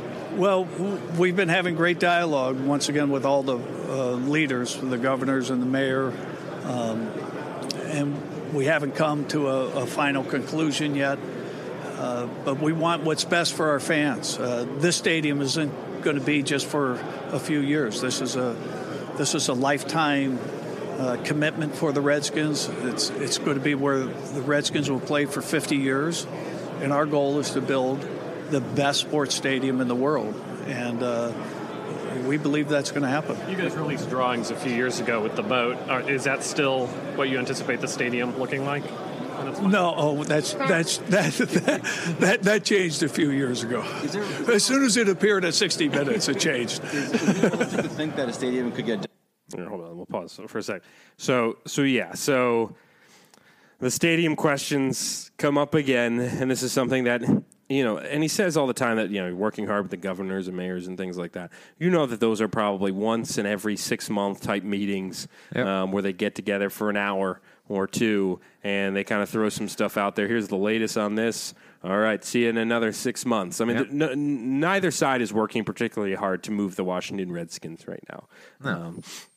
It's always the same kind of hype that comes up every couple years. I feel like where they'll throw out some, maybe it'll be put in Loudoun County, or maybe the stadium's going to be put more towards the city of D.C. or they're going to find some patch of land there, or it's the same conversation that happens every couple years. Nothing has changed. There's been no sign of this team moving whatsoever. It's just it's just one of those things where this is what we've been hearing for years. Yep. Nothing new there. And by the time the lease is up at FedEx? Yeah, that's feasible, yes. What's your optimism? It's been a few years since the departure of Scott McCloughan. Is that general manager role something that will get filled, or do you like the current power structure with Kyle and Eric and Doug and everybody in charge on the personnel side?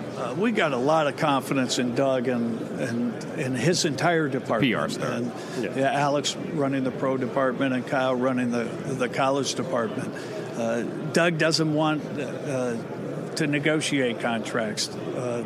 That's not his forte. He's a great leader of men, and he's got a super eye for talent. So we feel comfortable with our department right now. By all means, you can be a good eye for talent and all that stuff, but trotting him out there after the Reuben Foster thing, saying small potatoes and all this stupid stuff that he's taking bullets for Bruce Allen and so on and so forth.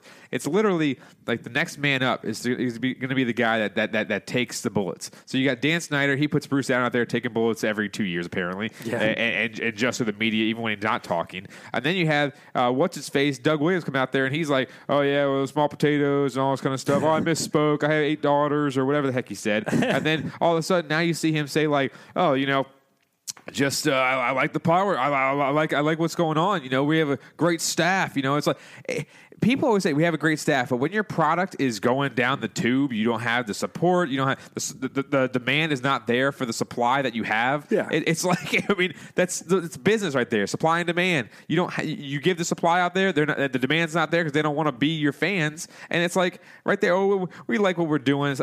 Who cares? Like it's like, oh my God, take some accountability. He's a great leader of men. You know who's a great leader of men? Hulk Hogan, because he led the NWO and absolutely, absolutely.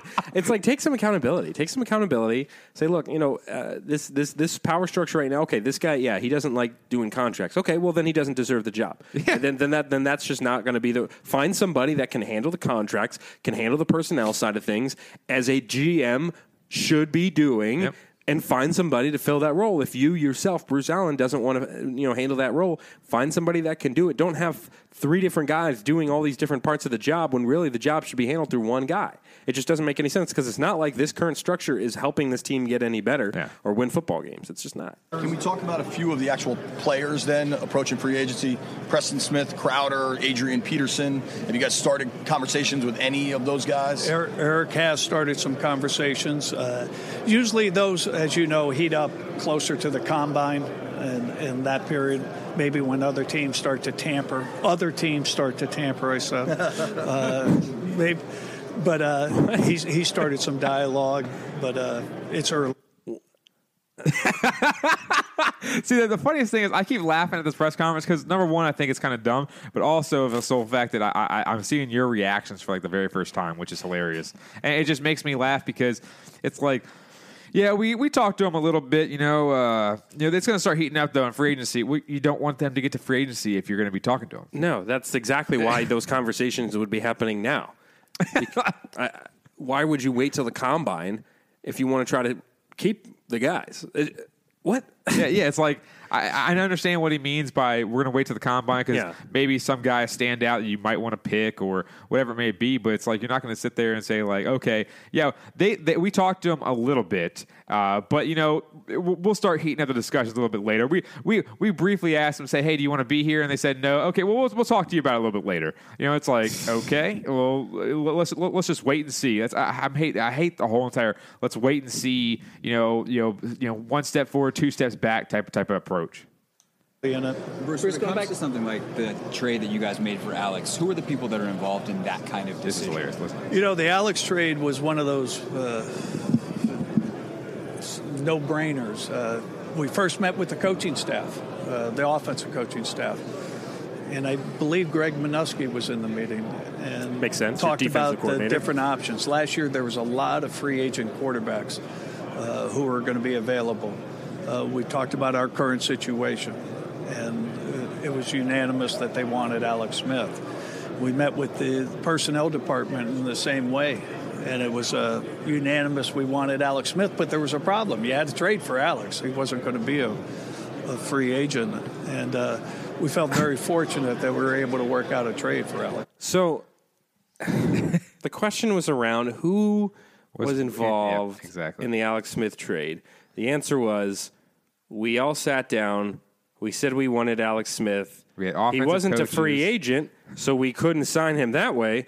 Instead, we knew we would have to trade for him. Which makes sense because he said that there's a lot of these free agent guys out there, but they decided they wanted to trade a valuable asset in Kendall Fuller, who was on a Chiefs team that went to the AFC Championship game, and then all of a sudden, for a guy that's gonna for a guy that's old, you gave a boatload of money for instead of signing like a guy like Teddy Bridgewater or whatever and not paying for that. And now look at the situation. Who at least has higher upside potential than Alex Smith throwing for 120 yards in a game. So you could sign any of those free agents, and okay, I understand you want to have a veteran come in there, but you gave away a 3rd round pick, which is a valuable pick for the most part, because some 3rd-round picks are pretty damn good. And Kendall Fuller, who was a 1st-round talent, but because of his injury history at Virginia Tech, which I know a lot about, he ended up going in the 3rd round. And I just didn't understand that whatsoever because look at our secondary this year. We sucked. Yeah. Josh Norman. Kendall Fuller was the next Josh Norman for our team. Next shutdown corner. Quentin Dunbar would have been the number 2, and you had Kendall Fuller number 1 with Josh Norman. You could have no-brainer and have no-brainer, as he says, and get rid of Josh Norman this year, save cap space, and not have to worry about it because you have Kendall Fuller on a rookie contract. I would have much rather the Redskins have gone after a free agent quarterback in that situation rather than trade those types of assets. And then now, obviously, you can't predict injuries, but still, now your predicament is you got an aging quarterback who has pins in his legs that is not going to be here for next year, most likely might retire, and you're in dead cap space pretty much. You got a quarterback situation where you have so many other needs. I mean, you're going to be wasted. You wasted those the picks and the assets that you traded. You wasted them. Yep. That's exactly what happened. And again, you can't predict injuries, but it's a no-brainer. It's a no-brainer. It's a no-brainer. Just going back to the stadium, here's optimism. this freaking guy. What's your level of optimism of being able to get into the RFK site? What? Well, that's really a stupid question. The city and the federal government working on a lease before we can actually discuss that. That's again, clearly this. I don't know who that guy is. I don't know who he is either. I don't know who he is. Clearly inexperienced reporter. Yeah. A young guy. And I think one of the issues that you'll see sometimes with these younger reporters is, they have a set number of they have set questions that they write down like beforehand that, hey, I know I want to ask these questions, and they will force them in to situations where the subject has moved on. The stadium was 3 minutes ago. And if the stadium conversation has moved on, you cross that question off your list. I didn't get to it. He talked about it a little bit, so I at least have some content just because I didn't ask the question. But now you clearly have this guy where, okay, let me go to my question 3 here. I want to ask you about the stadium. I don't care where we are in the conversation. I'm going to make sure to ask this. I don't care. There's 3 minutes left. I'm clearly 15 years old. No one commented about that too, and I saw a ton of people, breaking down this presser. No one commented about this one reporter who I have no idea, no recollection of the voice or whatever, and he's talking about the RFK site. Literally 14 minutes into the interview, the first interview in 588 days. Yeah. Again, the Redskins Stadium situation is really not that important right now. It's on the third back burner on the grill. The Redskins situation is they have a quarterback with a broken leg, and they don't have really good option there in that position. We've got a defensive coordinator interviewing other defensive coordinators for his job. We got a head coach who's clearly underqualified. We've got guys leaving out the wazoo that apparently the Redskins are going to wait 4 months to talk to try to keep them to stay. There's a lot more issues to talk about. The RFK side. Than playing it. The garbage heap that was RFK. Obviously, they wouldn't play at the same stadium. They would rebuild it, but still. Okay, all right, we're all going to get to park in the gravel parking lot again, I guess. Literally, they talked about the stadium. Literally, I have it right here. New stadium updates at 11:28. That question was asked at 4:27. 3 minutes after. Yeah. That was 4 questions 14:27. ago. Yeah. 14. That was 4 questions. Surprised if he also asked it at 4:27. 4 questions ago. I mean, come on now, kid. Get it together. Dude, you're talking to Bruce Allen, who we haven't heard, who's been hiding underground for 600 days. He just has buried out of his hole. We're going to hold him up. We're going to see if he sees his shadow. Otherwise, it's going to be 5 more years of no playoff appearances. And you're deciding to ask about the RFK Stadium, that piece of garbage heap that is that area of RFK. And yeah, obviously, it would be great if the team moves there. I mean, that would be great. But I don't care about that right now. Idiot. You've got around $21 million in cap space right now. Do you anticipate making a lot of money, a bunch of moves here in the next few weeks to increase that? And what do you think that number might be going into free agency? Once again, you'll get a clearer picture on that around the combine. Thank you. Got to wait till we're going to evaluate the players. We're still finishing the evaluation on this season on our current players. What's there to evaluate? Alex Santos and Doug have already started to rank the free agents available. We'll start to look at who we think fits into what we want to do offensively, defensively, and then we'll know our cap room much better. We've been ranking free agents now for 4 months. Yeah, so I say the season's been done. First of all, you're not waiting till the end of the season to start ranking free agents. You know this information beforehand for the most part about what guys' contracts are going to be up. Second of all, the Redskins season has been done for 3 weeks now? 4 weeks? Yep. At this point. So, I mean, I would hope that those guys have been doing this for the last 4 weeks.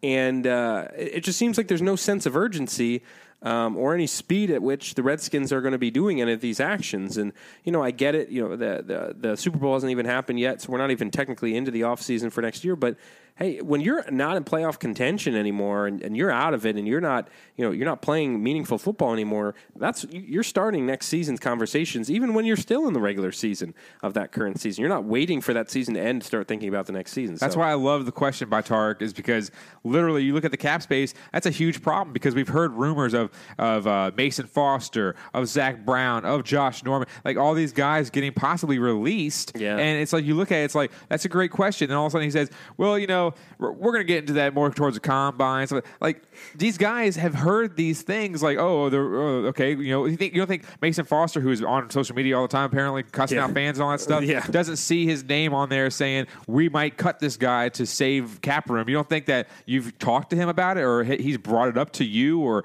anybody else? And you got to give some answers. Yeah, you got to be able to, again, just give us something. Yeah. Give us something. Bruce. I want to go back to the fan discontent for a minute because the message you're giving here is we're this close. We're 7-9. We're very close to the playoffs. You guys online, there's a number of things, including a hashtag Fire Bruce Allen. I know that's not the first time you've experienced that in your career.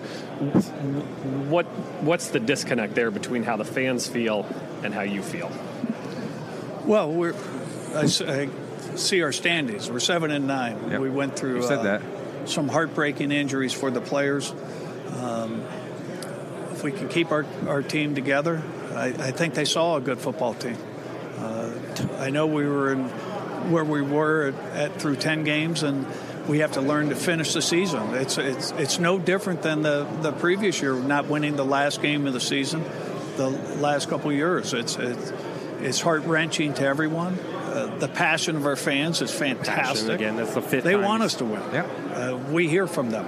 I know exactly what they want. They want to win football games. Oh. And that is our job. Try and find a way to win these football games. So I think one of the things there, again, is, look, the fans, at some point, injuries, the fans get it for the most part, but at the same time, you're not just going to be able to pacify the fans every year by just saying, well, we had a bunch of guys get hurt, and that's why we're not going to be in contention. At some point, there is, okay, what next? What's the plan for when these guys go down? The Redskins at the quarterback position were relying heavily on a veteran Alex Smith with a Colt McCoy behind him that has not really shown anything that great. He's a pretty solid backup, but is he the best backup in the NFL? No. They had their all the chips that were in on a veteran Alex Smith, a veteran Adrian Peterson, who luckily lasted the whole season without any major injuries, but could have easily been hurt at his age, and a guy who hadn't really been playing meaningful football. Yep. There has to be some contingency plans. There has to be some backup plans rather than, well, these couple guys got hurt.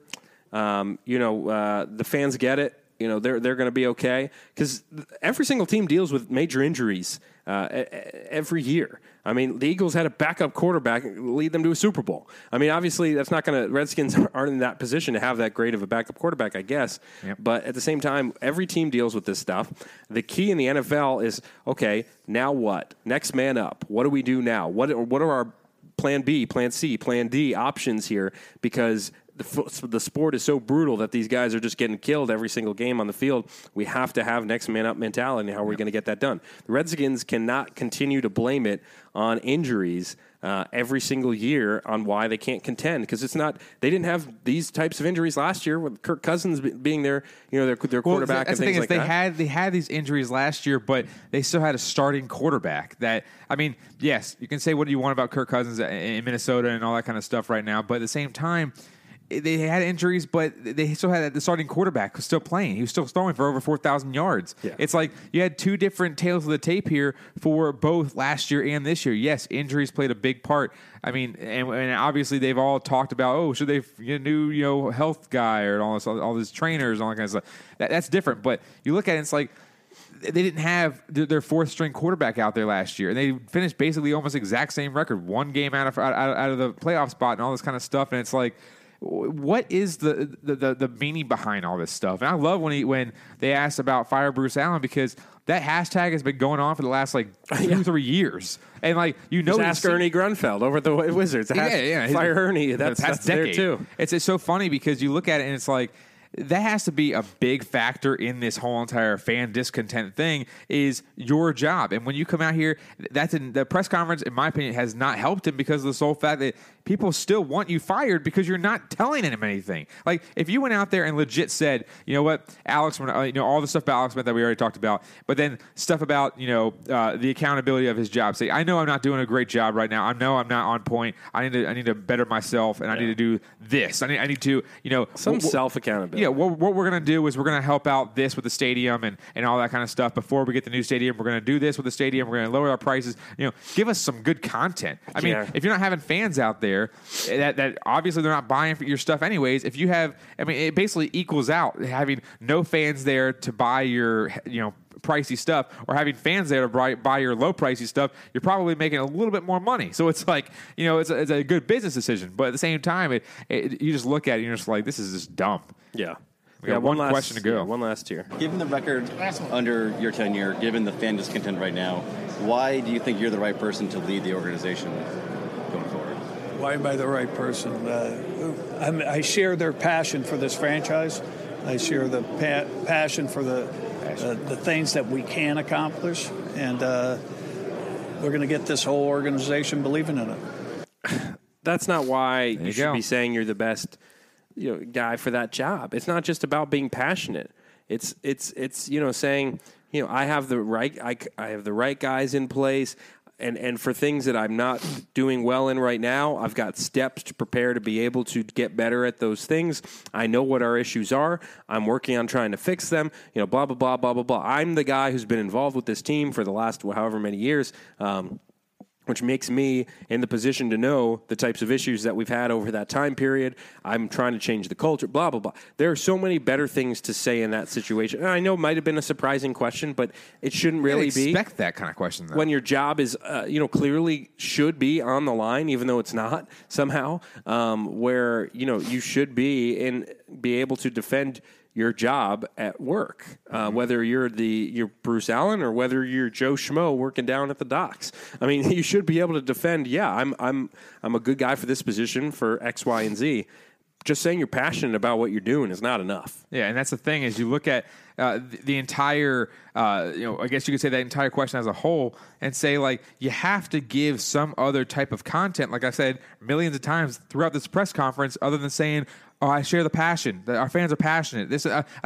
Okay, saying you're passionate, saying the fans are passionate, saying all these types of things, those are just words. Yeah. Like, you got to give them some validity in the sense of having that content there that people can look at and dissect a little bit, rather than just saying some outlandish broad thing that is like, okay, sweet, you're passionate. Okay, thank you for letting us know that you're the right man to do. Like, literally, Grant and Danny on Grant and Danny on 106.7 The Fan, they said, like, if you're passionate about something, that I guess that's what your job's nowadays. Like, show us your credentials, show us what you've done, what you've accomplished, all this kind of stuff. Like, I'm passionate. Does that mean I can go out there and be the bench coach for the Nationals because I'm passionate? No, it's like I would love to go be a coach for the Nats, but I'm not going to be because I don't have enough passion apparently, or something like that. It just makes zero sense to have something like that be said. No, again we went a little long there, but. Gave you guys a good idea of what went down in this press conference, and we did dissect a lot of this press conference, and it did take a little while. But but it's okay. It was a lot of content. I mean, that's the thing. Who cares if it's a long episode because give the people. I mean, especially if you didn't get to hear the press conference itself. Yeah. I mean, the press conference was 17 minutes, so sitting there listening to 17 minutes and dissecting every single question, so it takes a little while. Yeah, for sure. So we hope you enjoyed us discussing that. Again, we'll see kind of what goes down here, Redskins land. Over the next couple weeks, and then obviously Super Bowl coming up next weekend. So we'll quickly transition. We'll run through some Caps. We'll run through some Wizards. But let's first start with, again, the successful franchise here in the district, the Washington Capitals. Eller for the draw. And as the puck drops, the words that DC fans have been waiting to hear since 1974. Washington Capitals are the 2018 Stanley Cup champions. It's not a dream.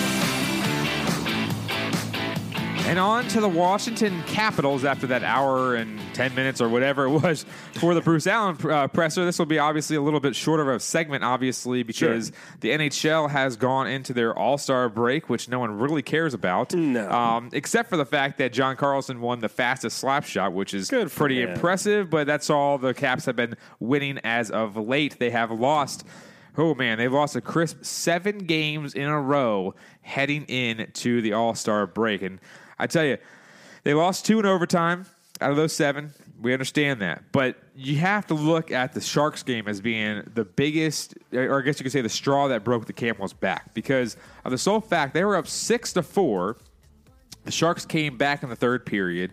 And then it was literally 5-6 Caps, and the Sharks scored with literally 1 second to go, and they ended up losing in overtime. The Caps did, which that was 2 points. Yes, you got 1, but that was going to be a crucial 2 points to try to get off the schneid of losing, previous 5 straight. So literally, ever since that Bruins game in Boston at TD Garden, winning 4-2. Then you also had the win against the Flyers, the win against the Red Wings.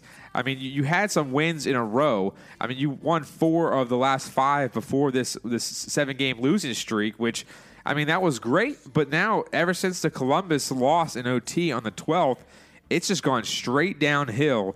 And, we've heard multiple outlets saying, is it time to hit the panic button? How worried are you? This and that. And we even talked about it last week on our show of the sole fact that, hey, when is the right time to say this is not going to be, a good sight later in the playoffs, or later in the season? And you asked me that, and I said it's going to come down to these next, 6 games at home. But overall, I'm a little worried, Ben, because I even said it. Remember when I said it 2 weeks ago when I told you, I said I think they can win 4 of their next 6 to go into the All-Star break.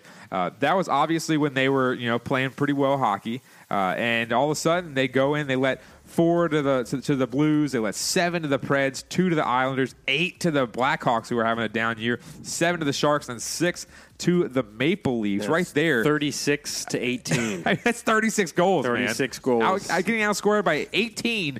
I mean, that's one thing, but you scored 18 yourself. I mean, scoring 18 in 6 games is one thing. But it's like you look at it, it's like that's 3 goals a game, and then all of a sudden you're giving up over twice that. You're giving up pretty much 6 goals a game or something of that nature. But it's like, why? I mean, why did this train just go right off the rails and end up having this huge losing streak where the defense can't stop anybody? Hopi is having one bad night, so he's getting blamed for a game here or there. Copley is having a couple bad nights, and then the defense just leaving them out to dry here and there. They're scoring a lot of goals. I mean, ever since the Islanders game, they scored 5, 6, and 3. I mean, right there, it's 14 goals in 3 games. Yeah. That should be good enough to get you 3 wins. You would think, and again, this time last month, the Caps were in the midst of their 16-3-0 run. Yep. And now they've won 3 of their last 13 games at 3-7-3. And, yeah, I mean, Todd Reardon was asked about this. He was saying, that there's some mental lapses going on. Our detail is not there. The 5-on-5 has just been completely not there over the last month. He was asked about. He said, it's caught up with us. We got away with it in that 16-3 stretch, and things were going our way, and they're not going our way right now. And I mean, there's just no real parts of their games that's been super strong here of late. I mean, yeah, they put up 14 goals over the last 3 games. That's good, but you can't give up 36 or whatever the case is. So it's weird because you've got a lot of the major guys are on the ice with Oshie and Ovi and all these guys are playing. But like you said, Hopi hasn't been that sharp. The penalty break hasn't been that sharp. It's been rough. Yeah, and also they also had the PKs have been wishy-washy here and there, but their power play has been awful.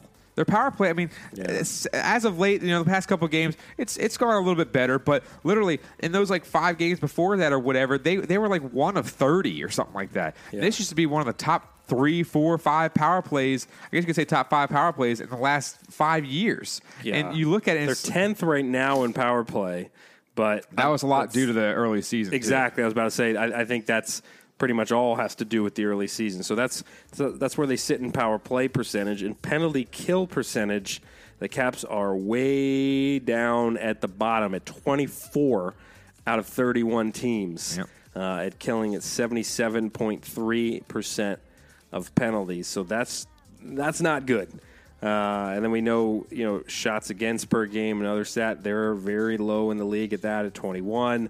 Penalty kill percentage, again, they are down at, I think I just said that, they're 24 on there. So they're not trending up right now in a lot of these kind of key aspects. And now they find themselves, somehow still in the playoff mix, obviously in the Met at 60 points. But yeah, Mike, I think as we talked about this a little bit last show, this break and how they come out in February is going to basically decide their season. I mean, this home stretch to start the month is probably the biggest stretch of hockey that this team will play this whole season. Yeah, and that's the funny thing, too, is that you look at the injuries playing a factor as well. I mean, over the last month or so, you've had Brooks Orpik has been injured, Matt Niskanen, Dmitry Orlov, and Christian Juice as well. So those are, high-profile defenders on our defense, and the chemistry isn't there right now. I should say anymore, but it isn't there, pretty much at all because of the sole fact you look at these teams and they're just really lines, and they're just really struggling with having that chemistry, with having that know-how of, okay, I need to be here when this guy's here, or whatever it may be. If you're switching up lines left and right, and then if the goalie has an off night, Copley or Holtby, whichever one it is, then obviously your D has to bail you out, and they have yet to do that whatsoever. And that's the biggest thing is, you look at the goal scoring, like I mentioned, they're scoring goals, but they just can't get the defensive production, and that's a whole team effort too. And Reardon knows that now because he came out with a press conference the other day, and he said, it was a big fact that he knows what's going on, and he needs to have everyone be accountable for bad defensive breaks and stuff of that nature. But like you said, this next little homestand they got coming out, which starts on Friday. So they got a little bit of a break, which is nice. They got another 4 days to relax and try to recoup a little bit before they have pretty much a game every other day until the 11th, where they have to play back-to-back from L.A. and Columbus. So really, when you look at it, like you said, this homestand of 6 games is a real big deal. You got to come out against Calgary without Alex Ovechkin with his 1-game suspension sitting out of the All-Star game. Then you got to play Boston at a 12:30 start. At least it's at home, but it's still 12:30 start. Then you got to play Vancouver, Colorado, and Florida to end out that week before you have the LA Kings. Then you start going on the road a bunch. So really, Ben, you have to look at it once they get to that 11th. So basically 2 weeks from now, they got 6 games. 2 weeks span, you got 6 games. If they don't win at least 4 of those games, you have to start thinking about hovering over that panic button like Baby Groot did in Guardians of the Galaxy number 2. Nice reference there. You do see movies. Yep. So while one team is trending down in the Washington Capitals, another team, surprisingly, somehow, is trending up. Beal again gets an angle, throws it off the glass and scores. He's been phenomenal. Warren's third of the game. We're tied at 144. Beal, nice move, lays it up and scores. Oh my, 40 points for Bradley Beal. So the Washington Wizards somehow, surprisingly, are now 1 spot away from playoff contention. Yep. The Wizards have gone 6-4 in their last 10. They're coming off of a nice win the other night, and they play San Antonio here tonight as we record the show here on Sunday. So another opportunity for them to keep moving up. They beat the Magic by 4, 95-91, behind 27 points from Bradley Beal. 27, 7 assists, 6 rebounds. He had a big game out of Jeff Green with 24 points. Thomas Satoransky at the point guard position, almost a double-double, and 9 and 8. And then he had Otto Porter putting up 10 and 6 rebounds off the bench. Again, the Wizards. So Leonsis actually had kind of a mini press conference a week or so back as well. It's funny because he talked about Bruce Allen in his press conference. So, and he was asked a little bit about kind of the position of the Wizards and kind of what the game plan here is moving forward. And the impression that we all have right now with the Washington Wizards, Mike, is that they're basically kind of waiting and seeing how the next week or so goes. And if this team is trending up, they're not going to be making any major moves. But if the Wizards start trending down, they lose some games here and there, and it looks like, you know what, we're just not in contention for the playoffs, then they will aggressively shop Otto Porter's contract, is a report that came out. That Bradley Beal is not on the table whatsoever, and Otto Porter is kind of a wait-and-see situation. You also have some other contracts that, Jeff Green and things like that are also possible wait-and-see guys. Because let's keep in mind, we've mentioned it before on the show, I believe the Wizards only have maybe 4 to 5 guys that are going to be still on contract after this season. The rest of the team are not on the books past this year. So, and a lot of those guys are guys like Dwight Howard who, God, what a terrible mistake that was this season. The guy played in 10 games, maybe, if that. And then you have John Wall who's hurt and about to get his supermax and all this stuff. So and the the Wizards, I believe I read, may go down in history as the most expensive losing team in NBA league history with the amount of money that they have spent on these guys to be finishing where they are. They may be going down as a team that has spent the most money for the most losses, like I said, in league history. So, yeah, but they've been winning lately, Mike, and that's kind of the interesting thing. 6-4 in the last 10. You beat the Magic. You're in the 9 seed now. It's we're kind of in the wait-and-see mode here over the next couple games. And that's the thing. They're 8-5 since John Wall has been out.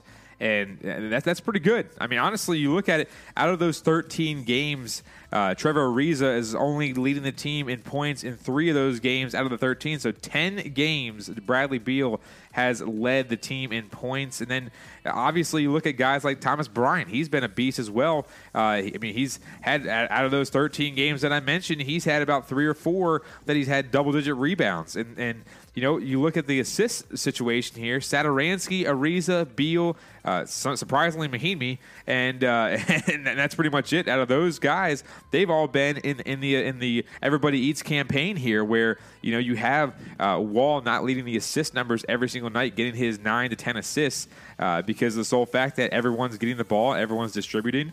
21 and 27, we can take that. Obviously, the Golden State, everyone knew they were going to lose that one, but 3 of their last 4. They won in London against New York. Yeah.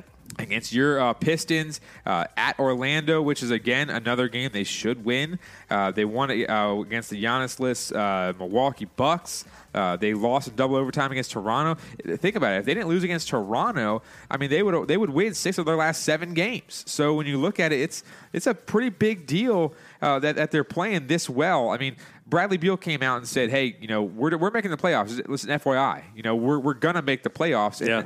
And, do we really want to hear that? No, because of how bad they've played, and now all of a sudden, it's like you're playing well now without your number one paying guy in John Wall, but at the same time, it's like, hey, it's fun to watch some good basketball now because everyone said, are they going to be tanking when literally it was no joke. 10 games in the season, they're like, oh, okay, we're going to be tanking for the next 72 games. Yeah. I just don't get that when it's that early, and you don't want to hear that. But at the same time, I think the San Antonio game, which, again, like you mentioned, the game tonight as we're recording this, that'll be a big, tall test to see how they are playing against a Greg Popovich team that's always very, very well coached. And the schedule's pretty friendly to them going forward. Cleveland's terrible. They play them twice in the next couple weeks. Indiana just lost Victor Oladipo for the season with a terrible injury, so he's not going to be playing. Milwaukee, that's going to be tough, but Atlanta's not good. Cleveland's not good. Chicago's not good. Detroit's been struggling. They've got Indiana again. They've got Brooklyn. This is a pretty friendly February for the Wizards. So, if they're still kind of waiting and seeing how, the next month goes, well, this should look pretty favorable for them. I mean, at the end of February, they should be in playoff contention. They should be in the 8 or 7 spot at that point. And if they're not, then yeah, I think it's definitely time to talk about shipping out some contracts there and possibly moving Otto Porter, who, funny enough, is playing some of the best basketball he's been playing for the Wizards, and he's coming off the bench. Yeah. I believe his production is up, considering in comparison to how he was when he was a starter. So the Wizards are just weird, man. They just don't know how to they don't know how to tank right whatsoever. And that's kind of the strangest part about all of this is the fact that, once John Wall went down, it was like, all right, this season should technically be over now. You lost your best player. He's out. It should be, relatively fun for the rest of the year with Bradley Beal, but for the most part, the season's done. Now it's like, okay, we're one spot away from the playoffs. Yeah. The Wizards could be playing meaningful ball in April when the playoffs start, and that's just wild to me. Yeah, and that's the thing is that if you look all the way to February 9th, the next 8 games, if you include tonight's San Antonio game, I mean, they're feeding off of some of the bottom feeders. You got games in there, like you mentioned, that you can win. Cleveland twice, you got Chicago, you got Atlanta. So right there, that's 4 games out of those next 8 that you should be able to win. That's 4 wins right there. Then if you could beat the Indiana Pacers, who are a good team, like you said, they lost Oladipo, so that could be a win right there. That's 5 right there. Maybe you split with Milwaukee, maybe. And then right there, at 6-1, then you have who do I have left? Then you got San Antonio, obviously. And if you have San Antonio, and say you lose tonight, that's 6-2 still out of the next 8. So really, if you look at it, I mean, overall, I'm getting kind of excited, but at the same time, I think when you look at the standings, they have to, how it looks at right now. I think the Hornets might come back. The Heat, who knows? Same with the Nets. You never know with them. But at the same time, you look at it, they have to shoot. They have to shoot. If they're going to make the playoff, you have to get a 5 or 6 seed. You can't go in there and play Giannis or Kawhi in the first round because they're just going to demolish you. Oh, yeah. I mean, they're going to demolish you. You have to try to go in there and say, hey, we'll go play the Sixers most likely because the Sixers probably going to pass the Pacers up. But you got to hope that you got to go in there and play the Sixers and hope that their youth is going to falter at some point because hopefully Thomas Bryant with the whole season left to go with Mahinmi on the bench finally, I mean hopefully he produces some good performances out there, and then he goes against Embiid, who is a superior opponent, but then he can get possibly the way you got to look at this is they go into the playoffs and they play some of these better teams, they can get their young guys like a Thomas Bryant go against a Joel Embiid who's 10 times better than he is. Yeah. Maybe he can get up a little rung on the ladder or something like that. Get that experience for sure. Against the best. To be the best, you got to beat the best. Obviously, Thomas Bryant's not going to be the best, but at the same time, if you play against the best, you can improve a little bit more. Yeah, I think it would be good for these young guys to be able to get some playoff experience under their belt, especially a guy like Thomas Bryant, who's got the fire and the possible potential. We'll see. So again, Wizards are going to be close to hitting the All-Star break themselves, actually, here pretty soon. So keep an eye on them over the next week or so, especially with tonight's game against San Antonio, who, if you're listening, you probably already know who won. We're going to step aside and play some of our sponsors here, and then we'll get into a quick food review and Grinds My Gears, as well as the Pine Pony Express. Again, you're listening to the DC Crossover. The DC Crossover is presented by Perando's Tex-Mex Grill.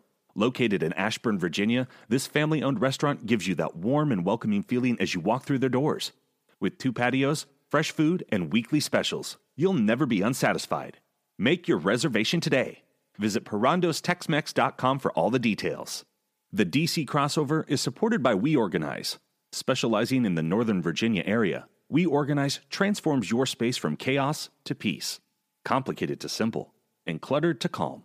If you're in the market for professional organizing assistance, schedule an appointment today. Dial 571-310-1315. That's 571-310-1315. We Organize. Places, spaces, people. What the hell is that? I mean, it tastes like a stuffing that you'd stick in the arse end of a turkey. Seafood crepe. Yeah, that's seafood crap. When you take a bite of that cod, it's almost like you've got a breaded condom in your mouth. It's like it's been left out for days and it's been attacked by cats. Dry and tasteless. It's dry, it's... Dry? How dry that is. Bland as anything. It is bland. Bland.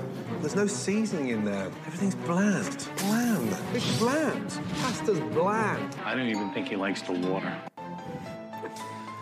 All right. You got a little chuckle yeah, at it's the end. always funny. So it's a food review. We're going to run through this real quick. And we did eat some food before the show, and that is...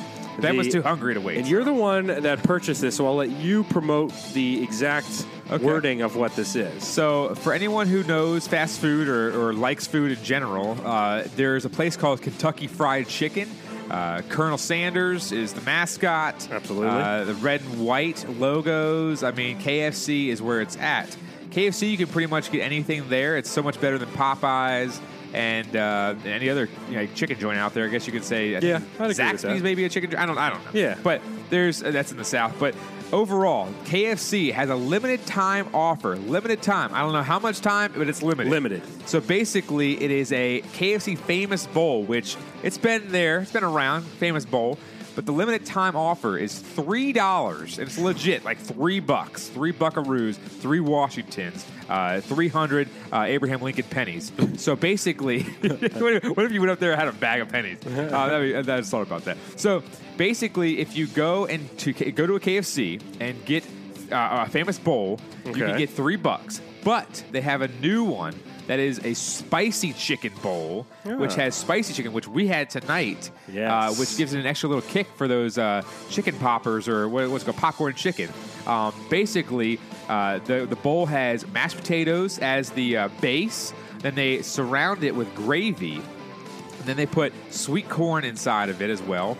They top it off with some nice cheese, and then they put, obviously mixed in there, the popcorn chicken.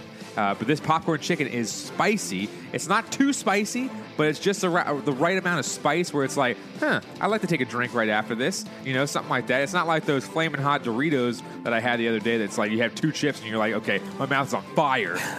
But definitely the KFC limited edition, limited time, KFC Famous Bowl, spicy or regular chicken for $3. Yeah, I'd say the spicy is what I had, and that's legit. It's legit. Because I do like spicy chicken, so even like when I make chicken at home, and a very simple recipe of just taking like chicken breasts and like putting it in... You put in some flour on it, and then you dip it in some egg mixture, and then you put the panko crumbs on it. One thing that I used to do to make spicy chicken is instead of egg mixture, I would actually dip the floured chicken in hot sauce, and then put the breadcrumbs on it, and then you cook it on the stove or in the oven or whatever, and then you create your own spicy chicken. And I'm telling you, there's nothing better than spicy chicken on this planet. Oh, yeah. Chick-fil-A's spicy chicken sandwich, any of those are the way to go. So spicy chicken is always going to be good.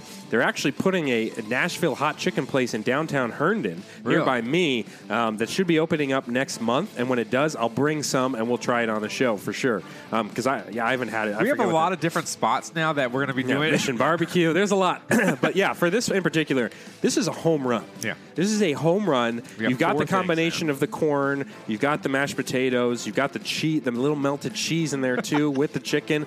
It's a hefty meal. It's literally a meal. You could have just that and be pretty satisfied. Yeah, if you want to get some fries or some biscuits, side of mac and cheese, whatever, I'm not going to fault you.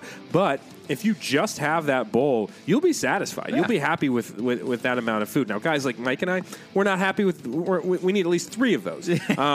But the first time I tried it, I had 2.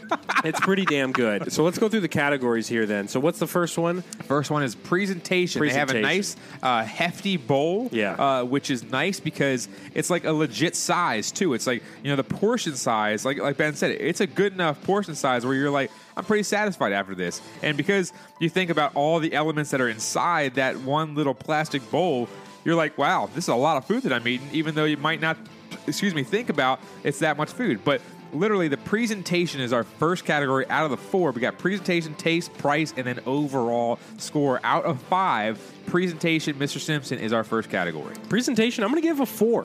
4 out of 5. Not bad. Because I think the way they have it set up with the chicken all on the top, with the cheese lightly drizzled on it, it's all sitting on this bed of mashed potatoes. In the picture it looks like the certain way.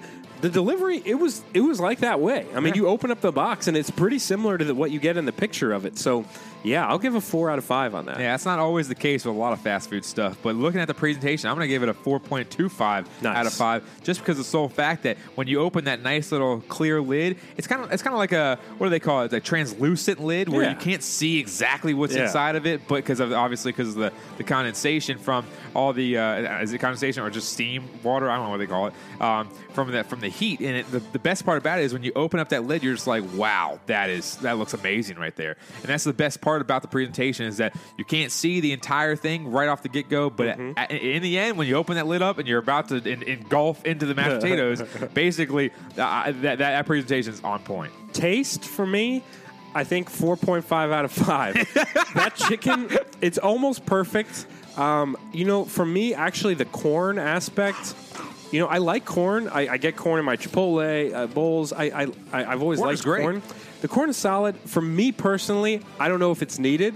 I think maybe some other texture in there could work. I don't know what else you might throw in there. Well, KFC's listening, so let's throw out some other ideas. I don't know. I'm trying to think what else I would want in there. God, if they added like some mac and cheese or something in there, some noodles in there, I would lose my. What goes good with mashed potatoes? That's the key. I know. I just don't. You may not even need that. You may just, if it's just the chicken and the mashed potatoes together with some cheese on there. Think about it. When you get the side of mashed potatoes, I mean, it's almost the exact same thing. You get the side of mashed potatoes, and you just dump that on your plate, and then you have everything else on top of it. Incredible. So again, it wasn't bad. Maybe the ratio of corn was what got me. Maybe there was too much, but that's why it's not a 5. But again, it's not bad. I like the corn. I mean, I like corn. At 4 out of 5 for me for taste as well. Or no, 4.5 out of 5. Yeah. Taste for me 4.75. You can't go wrong. The spicy. Yeah. Now it was a 4.25/4.5 with just the regular chicken. Sure. But adding that spice to it, where like I said before, it's not a ton of spice,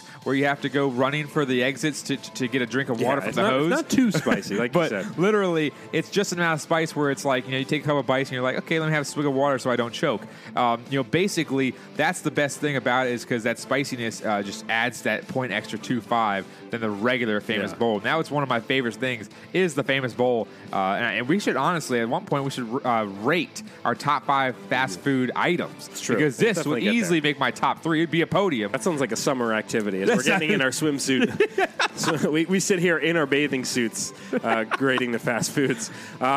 Next one is price 5 out of 5. $3. So quick. I mean, $3 for that? That's incredible. Well, that's the thing is when I first heard about it, it said $3, and I was like, that can't be true. I said it has to be like $3.50 or something like that because you add something or another. But it's legit $3. Like I went up, and I said I need 2 bowls, lady. And then obviously it was a Taco Bell restaurant, so I got another burrito. But we're not at that. Yeah. But at $3, okay, so I got a $1 craving burrito just because for the ride home, obviously, because I was hungry. So then basically got the $1 burrito, the 2 $3 bowls, that equals 7. It was literally like $7.25. Like that was like the ticket. I was like, that's incredible. Wow, that is immaculate. That's a lot of food for that. That's a lot of food. $3, you can't beat that. When I first heard about it, after work, there was a KFC near my work. I said, hey, I gotta go. So I ended up going there. I said, hey, can I get 2 bowls? And they said, yep, that's gonna be $6.15 or whatever. And I said, this is unbelievable. So 5 out of 5 for me too. Absolutely. So our overall score now, taking everything into consideration, we're talking taste, we're talking presentation, we're talking price. Overall score for me, 4.65. Wow. Out of 5. Couldn't go with the 4.5 or the 4.75. Got to go with the 4.65. 4.65 out of 5. Book it. I told you how good it was last week. I told you. I was like, I said I had one of these a couple days ago. You got to have it. And literally for overall, I'm giving it a 4.826 out of 5. Wow. And that extra 6 at the end of there really makes the difference. It does. So really, you have to go with overall a 4.826 because of the sole fact that, hey, that is, like you said, it's hearty, it's delicious, it's easy, unless you go to a certain KFC that's really slow, like the one I did. But that's no fault of their own. Sure, you got to spend time on perfection. That's what they did. 4.826 826 again. That's Wow. a sick and overall. then real quick, we have a minute left before the music stops. The Mega Stuff Oreos. That's right. Real quick, we won't go through every category. We'll just give an overall 5. 5 out of 5 for the Mega Stuff. It's so nice and simple. Seriously, Nice and simple. I went to Harris Teeter. I said, these Mega Stuffed Oreos are limited again. And I went there. I said, I got to get some of these It's damn like things. 2 double stuffed centers with the Legit. regular cracker. It's not the regular double stuffed Oreo. It's like a mega double like 2 stuff. double.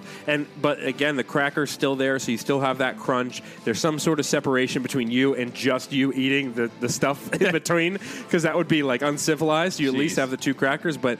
The best part for me was I bit it, and the rest of the stuff was just oozing out of the sides because it's so hefty. It's so 5 out of 5, 100%. Oh, I'm going to give it a 10 out of 5 just because of the sole fact that the double stuff is pretty much a 4.5 out of 5. Yeah. But you got to double that plus the extra just melty goodness at the end. So doubling that is a 9. You got to get that extra 1 just because of the idea of having it. I mean, that's the biggest thing. So the KFC signature bowl, the chicken, get the hot one. Get the spicy chicken. Even if you're not super into spicy, it's not too spicy. Like Mike said, it's not something that's going to make you have to put ice cubes down your throat or something like that. It's just enough spice for those who do like a little bit of kick. And then obviously get the Mega Stuff Oreos. So from food into gear grinding, it's time for what grinds my gears. You know what really grinds my gears? You know what really grinds my gears? You know what really grinds my gears? You know what really grinds my gears? You, America. And that, people, is what grinds my gears. All right. This is the segment where Mike and I tell the people what really grinds our gears. our gears. Yeah, it's pretty self-explanatory. If you can't figure it out by now, then you're an idiot. You're grinding my gears. So for me, Mike, this comes down to actually coming off of last night's trip to the George Mason game. I think what grinds my gears, pisses me off, is post-game, we're trying to leave the stadium. Everybody's trying to leave the arena. No one's sticking around. The game's over. Everyone wants to go home and get to their cars and drive away. So in theory, we all should be moving towards that goal of leaving this arena. And George Mason, relatively easy to get out. It's, one of those big circles, just like any of those arenas. There's exits. There's north, south, east, west doors. You kind of know which door you need to go out. You go find that door, you leave. There's usually kind of 2 moving groups. There's the people going this way, the people going that way, and everything should be flowing pretty well. What grinds my gears is the people that use that opportunity to look at their phone. Yep. And to be staring down at their phone and walking at a leisurely pace where the rest of us are all like, hey, let's get to our car and get the F out of here. Yep. This was a great game, a great time. I've been here for 2 hours. I don't need to be here any longer. I'm trying to leave. And you can't get around them because of the way that there's so many people in the hallway. So you're stuck walking at a much slower pace than you could be walking because they're choosing this opportunity to go on their phone and surf the internet and text people and stuff like that rather than waiting till they're outside when they can do that without blocking people. The unaware walkers are the worst scum of the earth at arenas because they don't care about you or what you're trying to do. Oh, yeah. They only care about themselves. It's not just the people on their phone. It's also, we're going to have to throw some shade. The old people are walking pretty slow. You were stuck. The greatest part of last night was Abby and I were walking. We were walking towards the door. I knew that Mike was somewhere behind us. I didn't know how close he was, but I was like, all right, he's going to be able to see us. He's going to figure this out. And then I found a portion where I could pull off to the side and look behind and say, all right, let's wait for Mike. 5 minutes goes by, basically. And then suddenly there's Mike, who's caught in like a vortex of 80-year-olds. And he had like this old lady to his front and back. It was almost like he was being escorted, like they were his bodyguards, like he was the Biebs. And they were like walking him through a crowd of fans, except for these were all old people. And he was stuck in the middle, and he just couldn't get anywhere. It was like I was playing a boxing one in basketball. And you had like a panicked look on your face, like, I don't know if I'm going to be able to get out of here or out of this vortex. But that's what grinds my gears, Mike, is the people that are just unaware walkers. I don't care about anybody else around me. I don't care who I'm slowing down. At one point, when we were behind those guys, I was about to say something. I was about to just be like, guys, can you pick up the pace a little bit? Can you get out of the way? I stepped on their heels like 3 times, and the guy did take a quick look. I don't know if it was a guy or a girl. He had long hair. I don't know. Good tell. And, it's goldfish. And it was finally got out of the way. I just was like, Jesus Christ. Thank God. It's people like that just I'm telling you, man, like literally in a zone defense, you play a boxing one, you got 2 guys in the front, 1 in the middle, and 2 guys in the back. That's where I was. You got the 2 old people talking to each other, looking at their phones, 2 people in the back of me, so I couldn't turn around and doing. And I was in the middle. I was suffocating from these old people that were literally just and they. Honestly, people were passing us. Oh yeah, left and right, and they weren't passing us like you can just go around somebody or whatever. Like they were going through kiosks and different stuff like that. We were at Daytona on 3 wheels, and everybody else is passing us. Oh my gosh, so that's my grind my gears. Dude, that burned me out. My grind my gear is something a little bit more simple than that, but it's more in the virtual world, I guess you could say. Emails. Now, emails is a big thing. Now, in my profession, different stuff like that, trying to change jobs, you really have to get in touch with emails and different stuff of that nature for the sole fact of, making sure you stand out and making sure of this different kind of nature where you sit there and you say, hey, I applied. I want to let you know I'm very interested in this job, whatever it may be. So I've done that a multitude of times. The problem is that what grinds my gears the most is when people sit there and you email them, and you email their superior, or no, not superior, their confidant or whatever, whoever else you're talking to. You literally sit there and you email both of them, or even 3, 4 people, and no one gets back to you. Yeah. Like literally, they read it, and I'm sure they read it because I send them literally near the start of the day, because I used to think if I sent it at the very late at night, it'd be the first thing in their email box. Yeah. Okay, well, that never worked. Then you realize that they just delete everything that's in their email box in the morning. Exactly. And then all of a sudden, so I email them 9, 10. I'll have the email saved in my phone. All I have to do is press send, so I try to do it. And that's actually worked a couple times. But then you do it for this, where a job literally just opened up 2 days ago, and I send them an email about the job for them to try to fill it, which I'm already qualified for, all this kind of stuff, and they just don't get back to you. Yeah. You're sitting there, you're just like what's the point here? You can say, hey, yeah, we're looking at you can do that stupid email, which I always hate. Yeah, we're looking at candidates. We'll get back to you if we need. At least you do something That's like that. better than nothing. Exactly. Yeah. It's just you just ghost me through email. Yeah. It's it's just the worst feeling in the world where you're just I just sent this email. I did all this stuff. I'm trying to help you out, and you're still just. You literally don't give We've reached this strange place in society where we're perfectly happy with just completely ignoring people.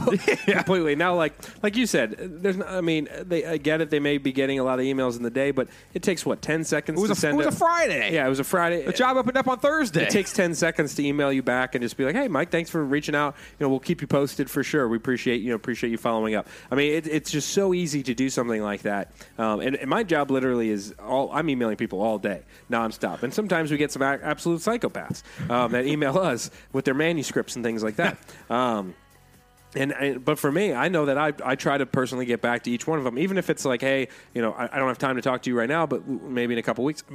Just be a human being. Yeah. For the most part, is what. That just kills me. The people that just don't even respond to your email is absolutely unbelievable. It just burns me out because of the sole fact that you spend the time to, and you're really interested and you really want the job and all that kind of stuff. But I just think, at least in this profession, both my professions, I guess you could say, with broadcasting and with in the teaching world, literally, those 2 professions are probably the worst at emails and different stuff of that nature, and I'm in both of them. Yeah. It's like broadcasting. I tried to be a legit broadcaster for play-by-play and different stuff like that, just like you have. And I even went into having an account on this website. I remember. I'm not gonna say this website, but it was a legit website. It gave you all these needle in the haystack jobs, and it was legit because they had all these jobs with professional teams and minor league teams, all this kind of stuff. And I would email so many people. And there's this one story I'll get into real fast, and I'll say it real quick, hopefully.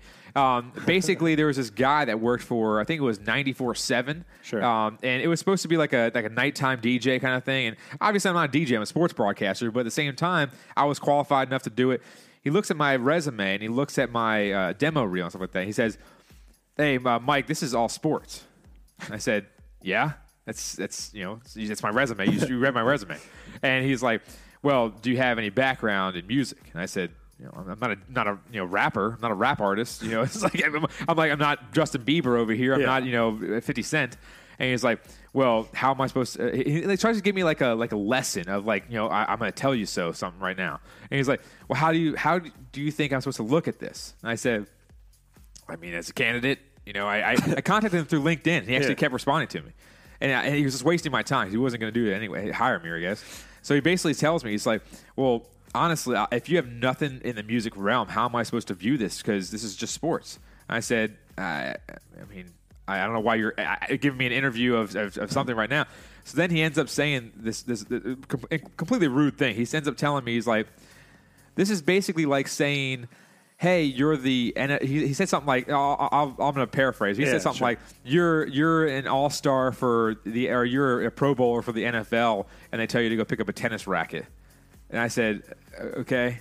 Like he's like basically something that's like totally out of the realm. Like he said something like you're sports broadcaster, but you can't broadcast on 94.7 FM at night. Like you can't play music and speak about the weather and something that's in the pop culture or something like that. Like I can't speak about something like that because I talk about sports. Like I'm not a human being. I started laughing my ass off at that time. I'm like, okay, like that's the thing. It's like you don't have to do something like that to that extreme, but you can at least email and say something. Yeah, you got to say something back. But yeah, that's wild to think that just because I don't know. That's just a whole nother discussion. But yeah, no, that's. I don't know why crazy. I got into that. But at least get back to people. That's definitely. Again, don't be a rude a-hole and just respond in email. Even if you don't want to really talk to them, just send them a response. Say, hey, I'll get back to you later on. Just an acknowledgement of their existence would be nice. That'd be nice. We'll move to the final segment here, the Pine Pony Express. Been a long enough episode as it is. Yeah, but hey, we got some great content in there. We'll move to the Pine Pony Express here, so we'll run through these and we'll finish up. So again, this is the segment where we each bring in a news story and discuss, and usually it's the stories that are a little absurd or things like that. So mine is basically that NFL fans.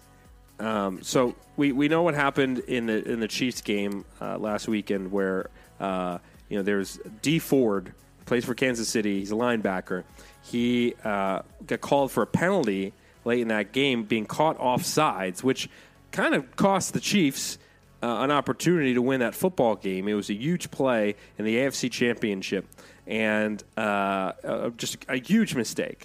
Well, people, as what will tend to happen is, people will take to Twitter, find that athlete's Twitter, and tweet at them, and you idiot, and all this blah blah blah. So apparently, there's a woman in England who's named D Ford, and she's on Twitter, and she woke up on Monday morning. 47-year-old woman woke up in England. Woke up next morning, getting just blasted with tweets. Death threats, I think. Death threats, tweets, and just everybody, all these different ends of the spectrum saying how, I will never forgive you, hope you suffer the entire summer letting your team down, and you let your team down and all this stuff. And this English woman, to her credit, pretty funny, she actually responded to a lot of these tweets saying, stuff like, I hope you enjoy your summer. I know I will, because I'm not playing in the NFL, so I didn't do this.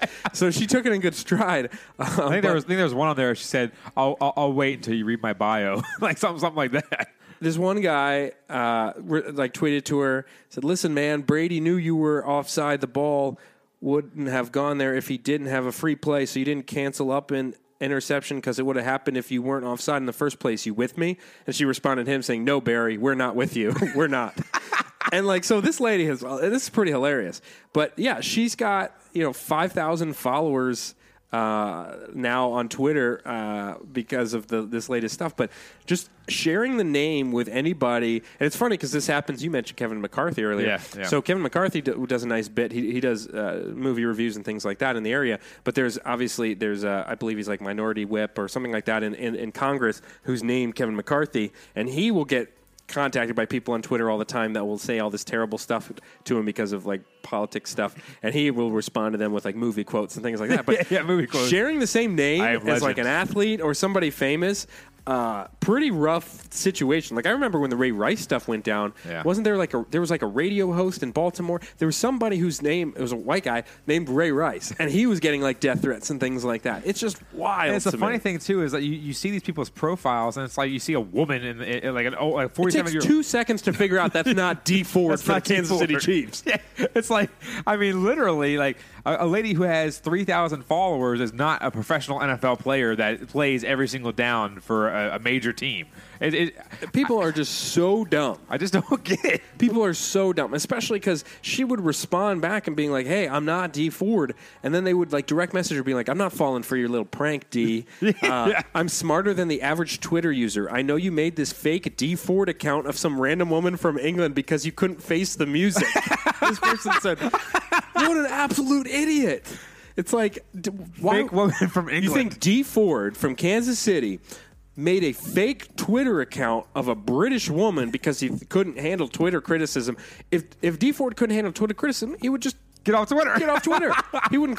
Here's how I'm going to help myself. Use my name and so not even change your name. Get a woman off of Google. It's like people are so dumb. People are just so dumb. I don't know. Good for this lady to be able to take it in stride. I would be, if I was in that situation, let's say Ben Simpson costs, the Patriots a Super Bowl or something like that, and suddenly I'm getting, hit up on Facebook or Twitter or Instagram or whatever the case may be. Every single one of those people, I would just comment back like, "You effing idiot. You are so dumb." Oh my gosh. I don't know if that is as dumb as my story. Sure. So my Pine Pony Express is titled True Love. Man proposes in court to woman who stabbed him 13 times. God, I think I saw this story. It's a Russian man begged a judge to let his girlfriend go free after she stabbed him 13 times, almost killing him. Yeah, I would assume. Literally 13 times. He wanted her to be released so they could get married. Yeah. According to reports, he proposed to her in court after her sentencing. At the time of the attack, the man named Shakur managed to escape his attacker, which was his future wife, apparently. Yeah. As she faced a judge to be sentenced, Shakur apparently proposed to the woman and begged the judge for leniency so they could arrange their marriage. I don't get it. Something tells me that marriage is not going to work out. I mean, seriously, put it this way. Okay, it's Russia. Okay, they're weird. They're crazy. They're nuts. This is true. But the thing about it is what in your right mind would you say, hey, like if Jen, for instance, you and Abby are already married. If me and Jen, think about getting married, and we're sitting there and we're like, okay, I think we should start to get married a little bit. I think we should start. It's been over 2.5 years, almost pretty much 2.5 years, something like that, maybe even more. I don't know, something like that. I don't know the exact number, but literally, it's like if I look at Jen and she gets pissed off at me one night, sure. like stabs you 13 times. Yeah, if I eat too many Oreos, something like that, yeah, and she stabs me because she's so pissed. Yeah, and I wake up and I'm just like out of a coma, and I'm just like, hey. You know what? Let bygones be. Water under the bridge. Water under the bridge. That's it's a mistake. You stabbed me with a butcher knife. You got angry. I was angry. I almost died. You almost killed me. It's like I almost died. Why would you? Yeah, it's okay. It happens. Love is love. Yeah, it's true love. Like. I don't understand these people in their right minds that say, or not even in their right mind. Obviously, he's not in his right mind. Yeah. But like, you're begging a judge because you want to get married to this woman. What does a judge think at that point? Yeah. Like, are you an imbecile? Like this person stabbed you. If you're the judge in that situation, you go, okay, that's fine. Go propose to this clear psychopath, and then I'll see you guys back in court probably next week. Yeah, because she probably cut your head off. So I'll be convinced. You won't see him. I'll be convicting her at that point. Yeah, people. There's people in relationships where you're just like, it doesn't matter what the other person does. Like, you're cool with it. Yeah, this person like stole my car, and they're they burned our house to the ground and all this stuff. But you know what? I love him. He does charity work. I love him. He has some arson background. People are that does sound like a Russia story, though. It literally just makes no sense. In Russia, that's basically a proposal. She was proposing to him. Yeah. It was Friends, and in Friends, Monica is lighting up all the candles, and Chandler comes back, and there's all those candles, and she proposes to him. This was that, yeah. Except for instead of candles, it was 13 knife wounds. That's Russia. Russian friends. That's a really close analogy right there. Yeah, that's exactly what happened. Oh my gosh! Like it's Then they go home right after the judge releases them, and she smacks him over with a frying pan. Yeah. Takes a broom handle and sticks it up his nose. It's just unbelievable. This marriage is off to a great start. Yeah. Oh man, I just love getting those stories. But God, my pony's great. Any last thoughts? Longest show we've ever done. 2.5 hours. Good Lord. I got to edit a little bit of it, but not God bless whoever's listening to this. Thank God Danny's not going to be on the show today. Yeah, that would be a 4-hour-long episode. 3-hour show. It's basically like we're doing a shift on the radio. But yeah, we do appreciate you guys who are listening to this show. And again, we got some fun Super Bowl content next week. And then some spring. Then next thing you know, it'll be spring training time. So we'll get into some Nats baseball and definitely be following them. And maybe even if those who are in the area that are listening, maybe during baseball season, we'll find a way to kind of put together a group to go out to a game. Yeah, no doubt about it. No doubt about it. I thought you were going to keep talking in there. So did I. So did I. Then the spicy chicken's starting to come back to me. Yeah, my body's like, whoa, man, that's the acid reflux. So yeah, we'll definitely put together some fun summer activities, and also keep in mind when spring and summer hit, the outdoor shows will be coming back. Keep an eye out for that. But for now, we're still in the cold months of winter. Snow's on its way on Wednesday, on Tuesday night, and all that stuff. So we'll see what plays out there. But yeah, NHL All-Star Weekend, NFL Pro Bowl weekend, NBA's about to hit their All-Star break. So it's one of those times of years where we're going to have a lot of breaks with some of these teams, and we'll focus on what we can. And like today's show, we did a heavily focus with the Redskins and Bruce Allen's presser. But again, there's always going to be content with the way that these teams in D.C. operate. Yeah, no doubt about it. We're going to try to keep our shows condensed to within 2 hours for the most part, unless it's a live show. But at the same time, we want to thank you all again for listening to the DC Crossover, where we cross over all 4 major sports teams, at least when they're in season or something's going on in the DC market. Again, I am Mike Cerrone. Alongside with me is Mr. Ben Simpson. As always, follow us on all the social media outlets, DC Crossover Podcast on Facebook, at the DC Crossover on Twitter, and also definitely check out all of our stuff on the podcasting apps, Apple Podcasts, Google Podcasts, and Google Play Music. Definitely next week we're going to be broadcasting on Saturday. This week we were going to try to have our Virginia Tech segment and all their fun stuff and all their fun news with their football team and their basketball team with our guy from Fox Sports 910 Richmond, Danny Noakes. He could not come on last minute. So basically we're going to have him on Saturday and get some good content there on our Super Bowl episode. We might do a live broadcast. We might not. We're going to plan on that and see what we can do. But definitely a good show today, Mr. Simpson. Very, very well done. Very well thought out. Bruce Allen press conference. Definitely go check that out on YouTube and everything of that nature. But again, check us out. Apple Podcasts, Google Podcasts, and Google Play Music, DCCrossover.com. For Ben Simpson, I am Mike Cerrone saying so long. Yet again, another episode in the books of the DC Crossover. Happy Super Bowl week, everybody. Let's set fire to the lights and run away from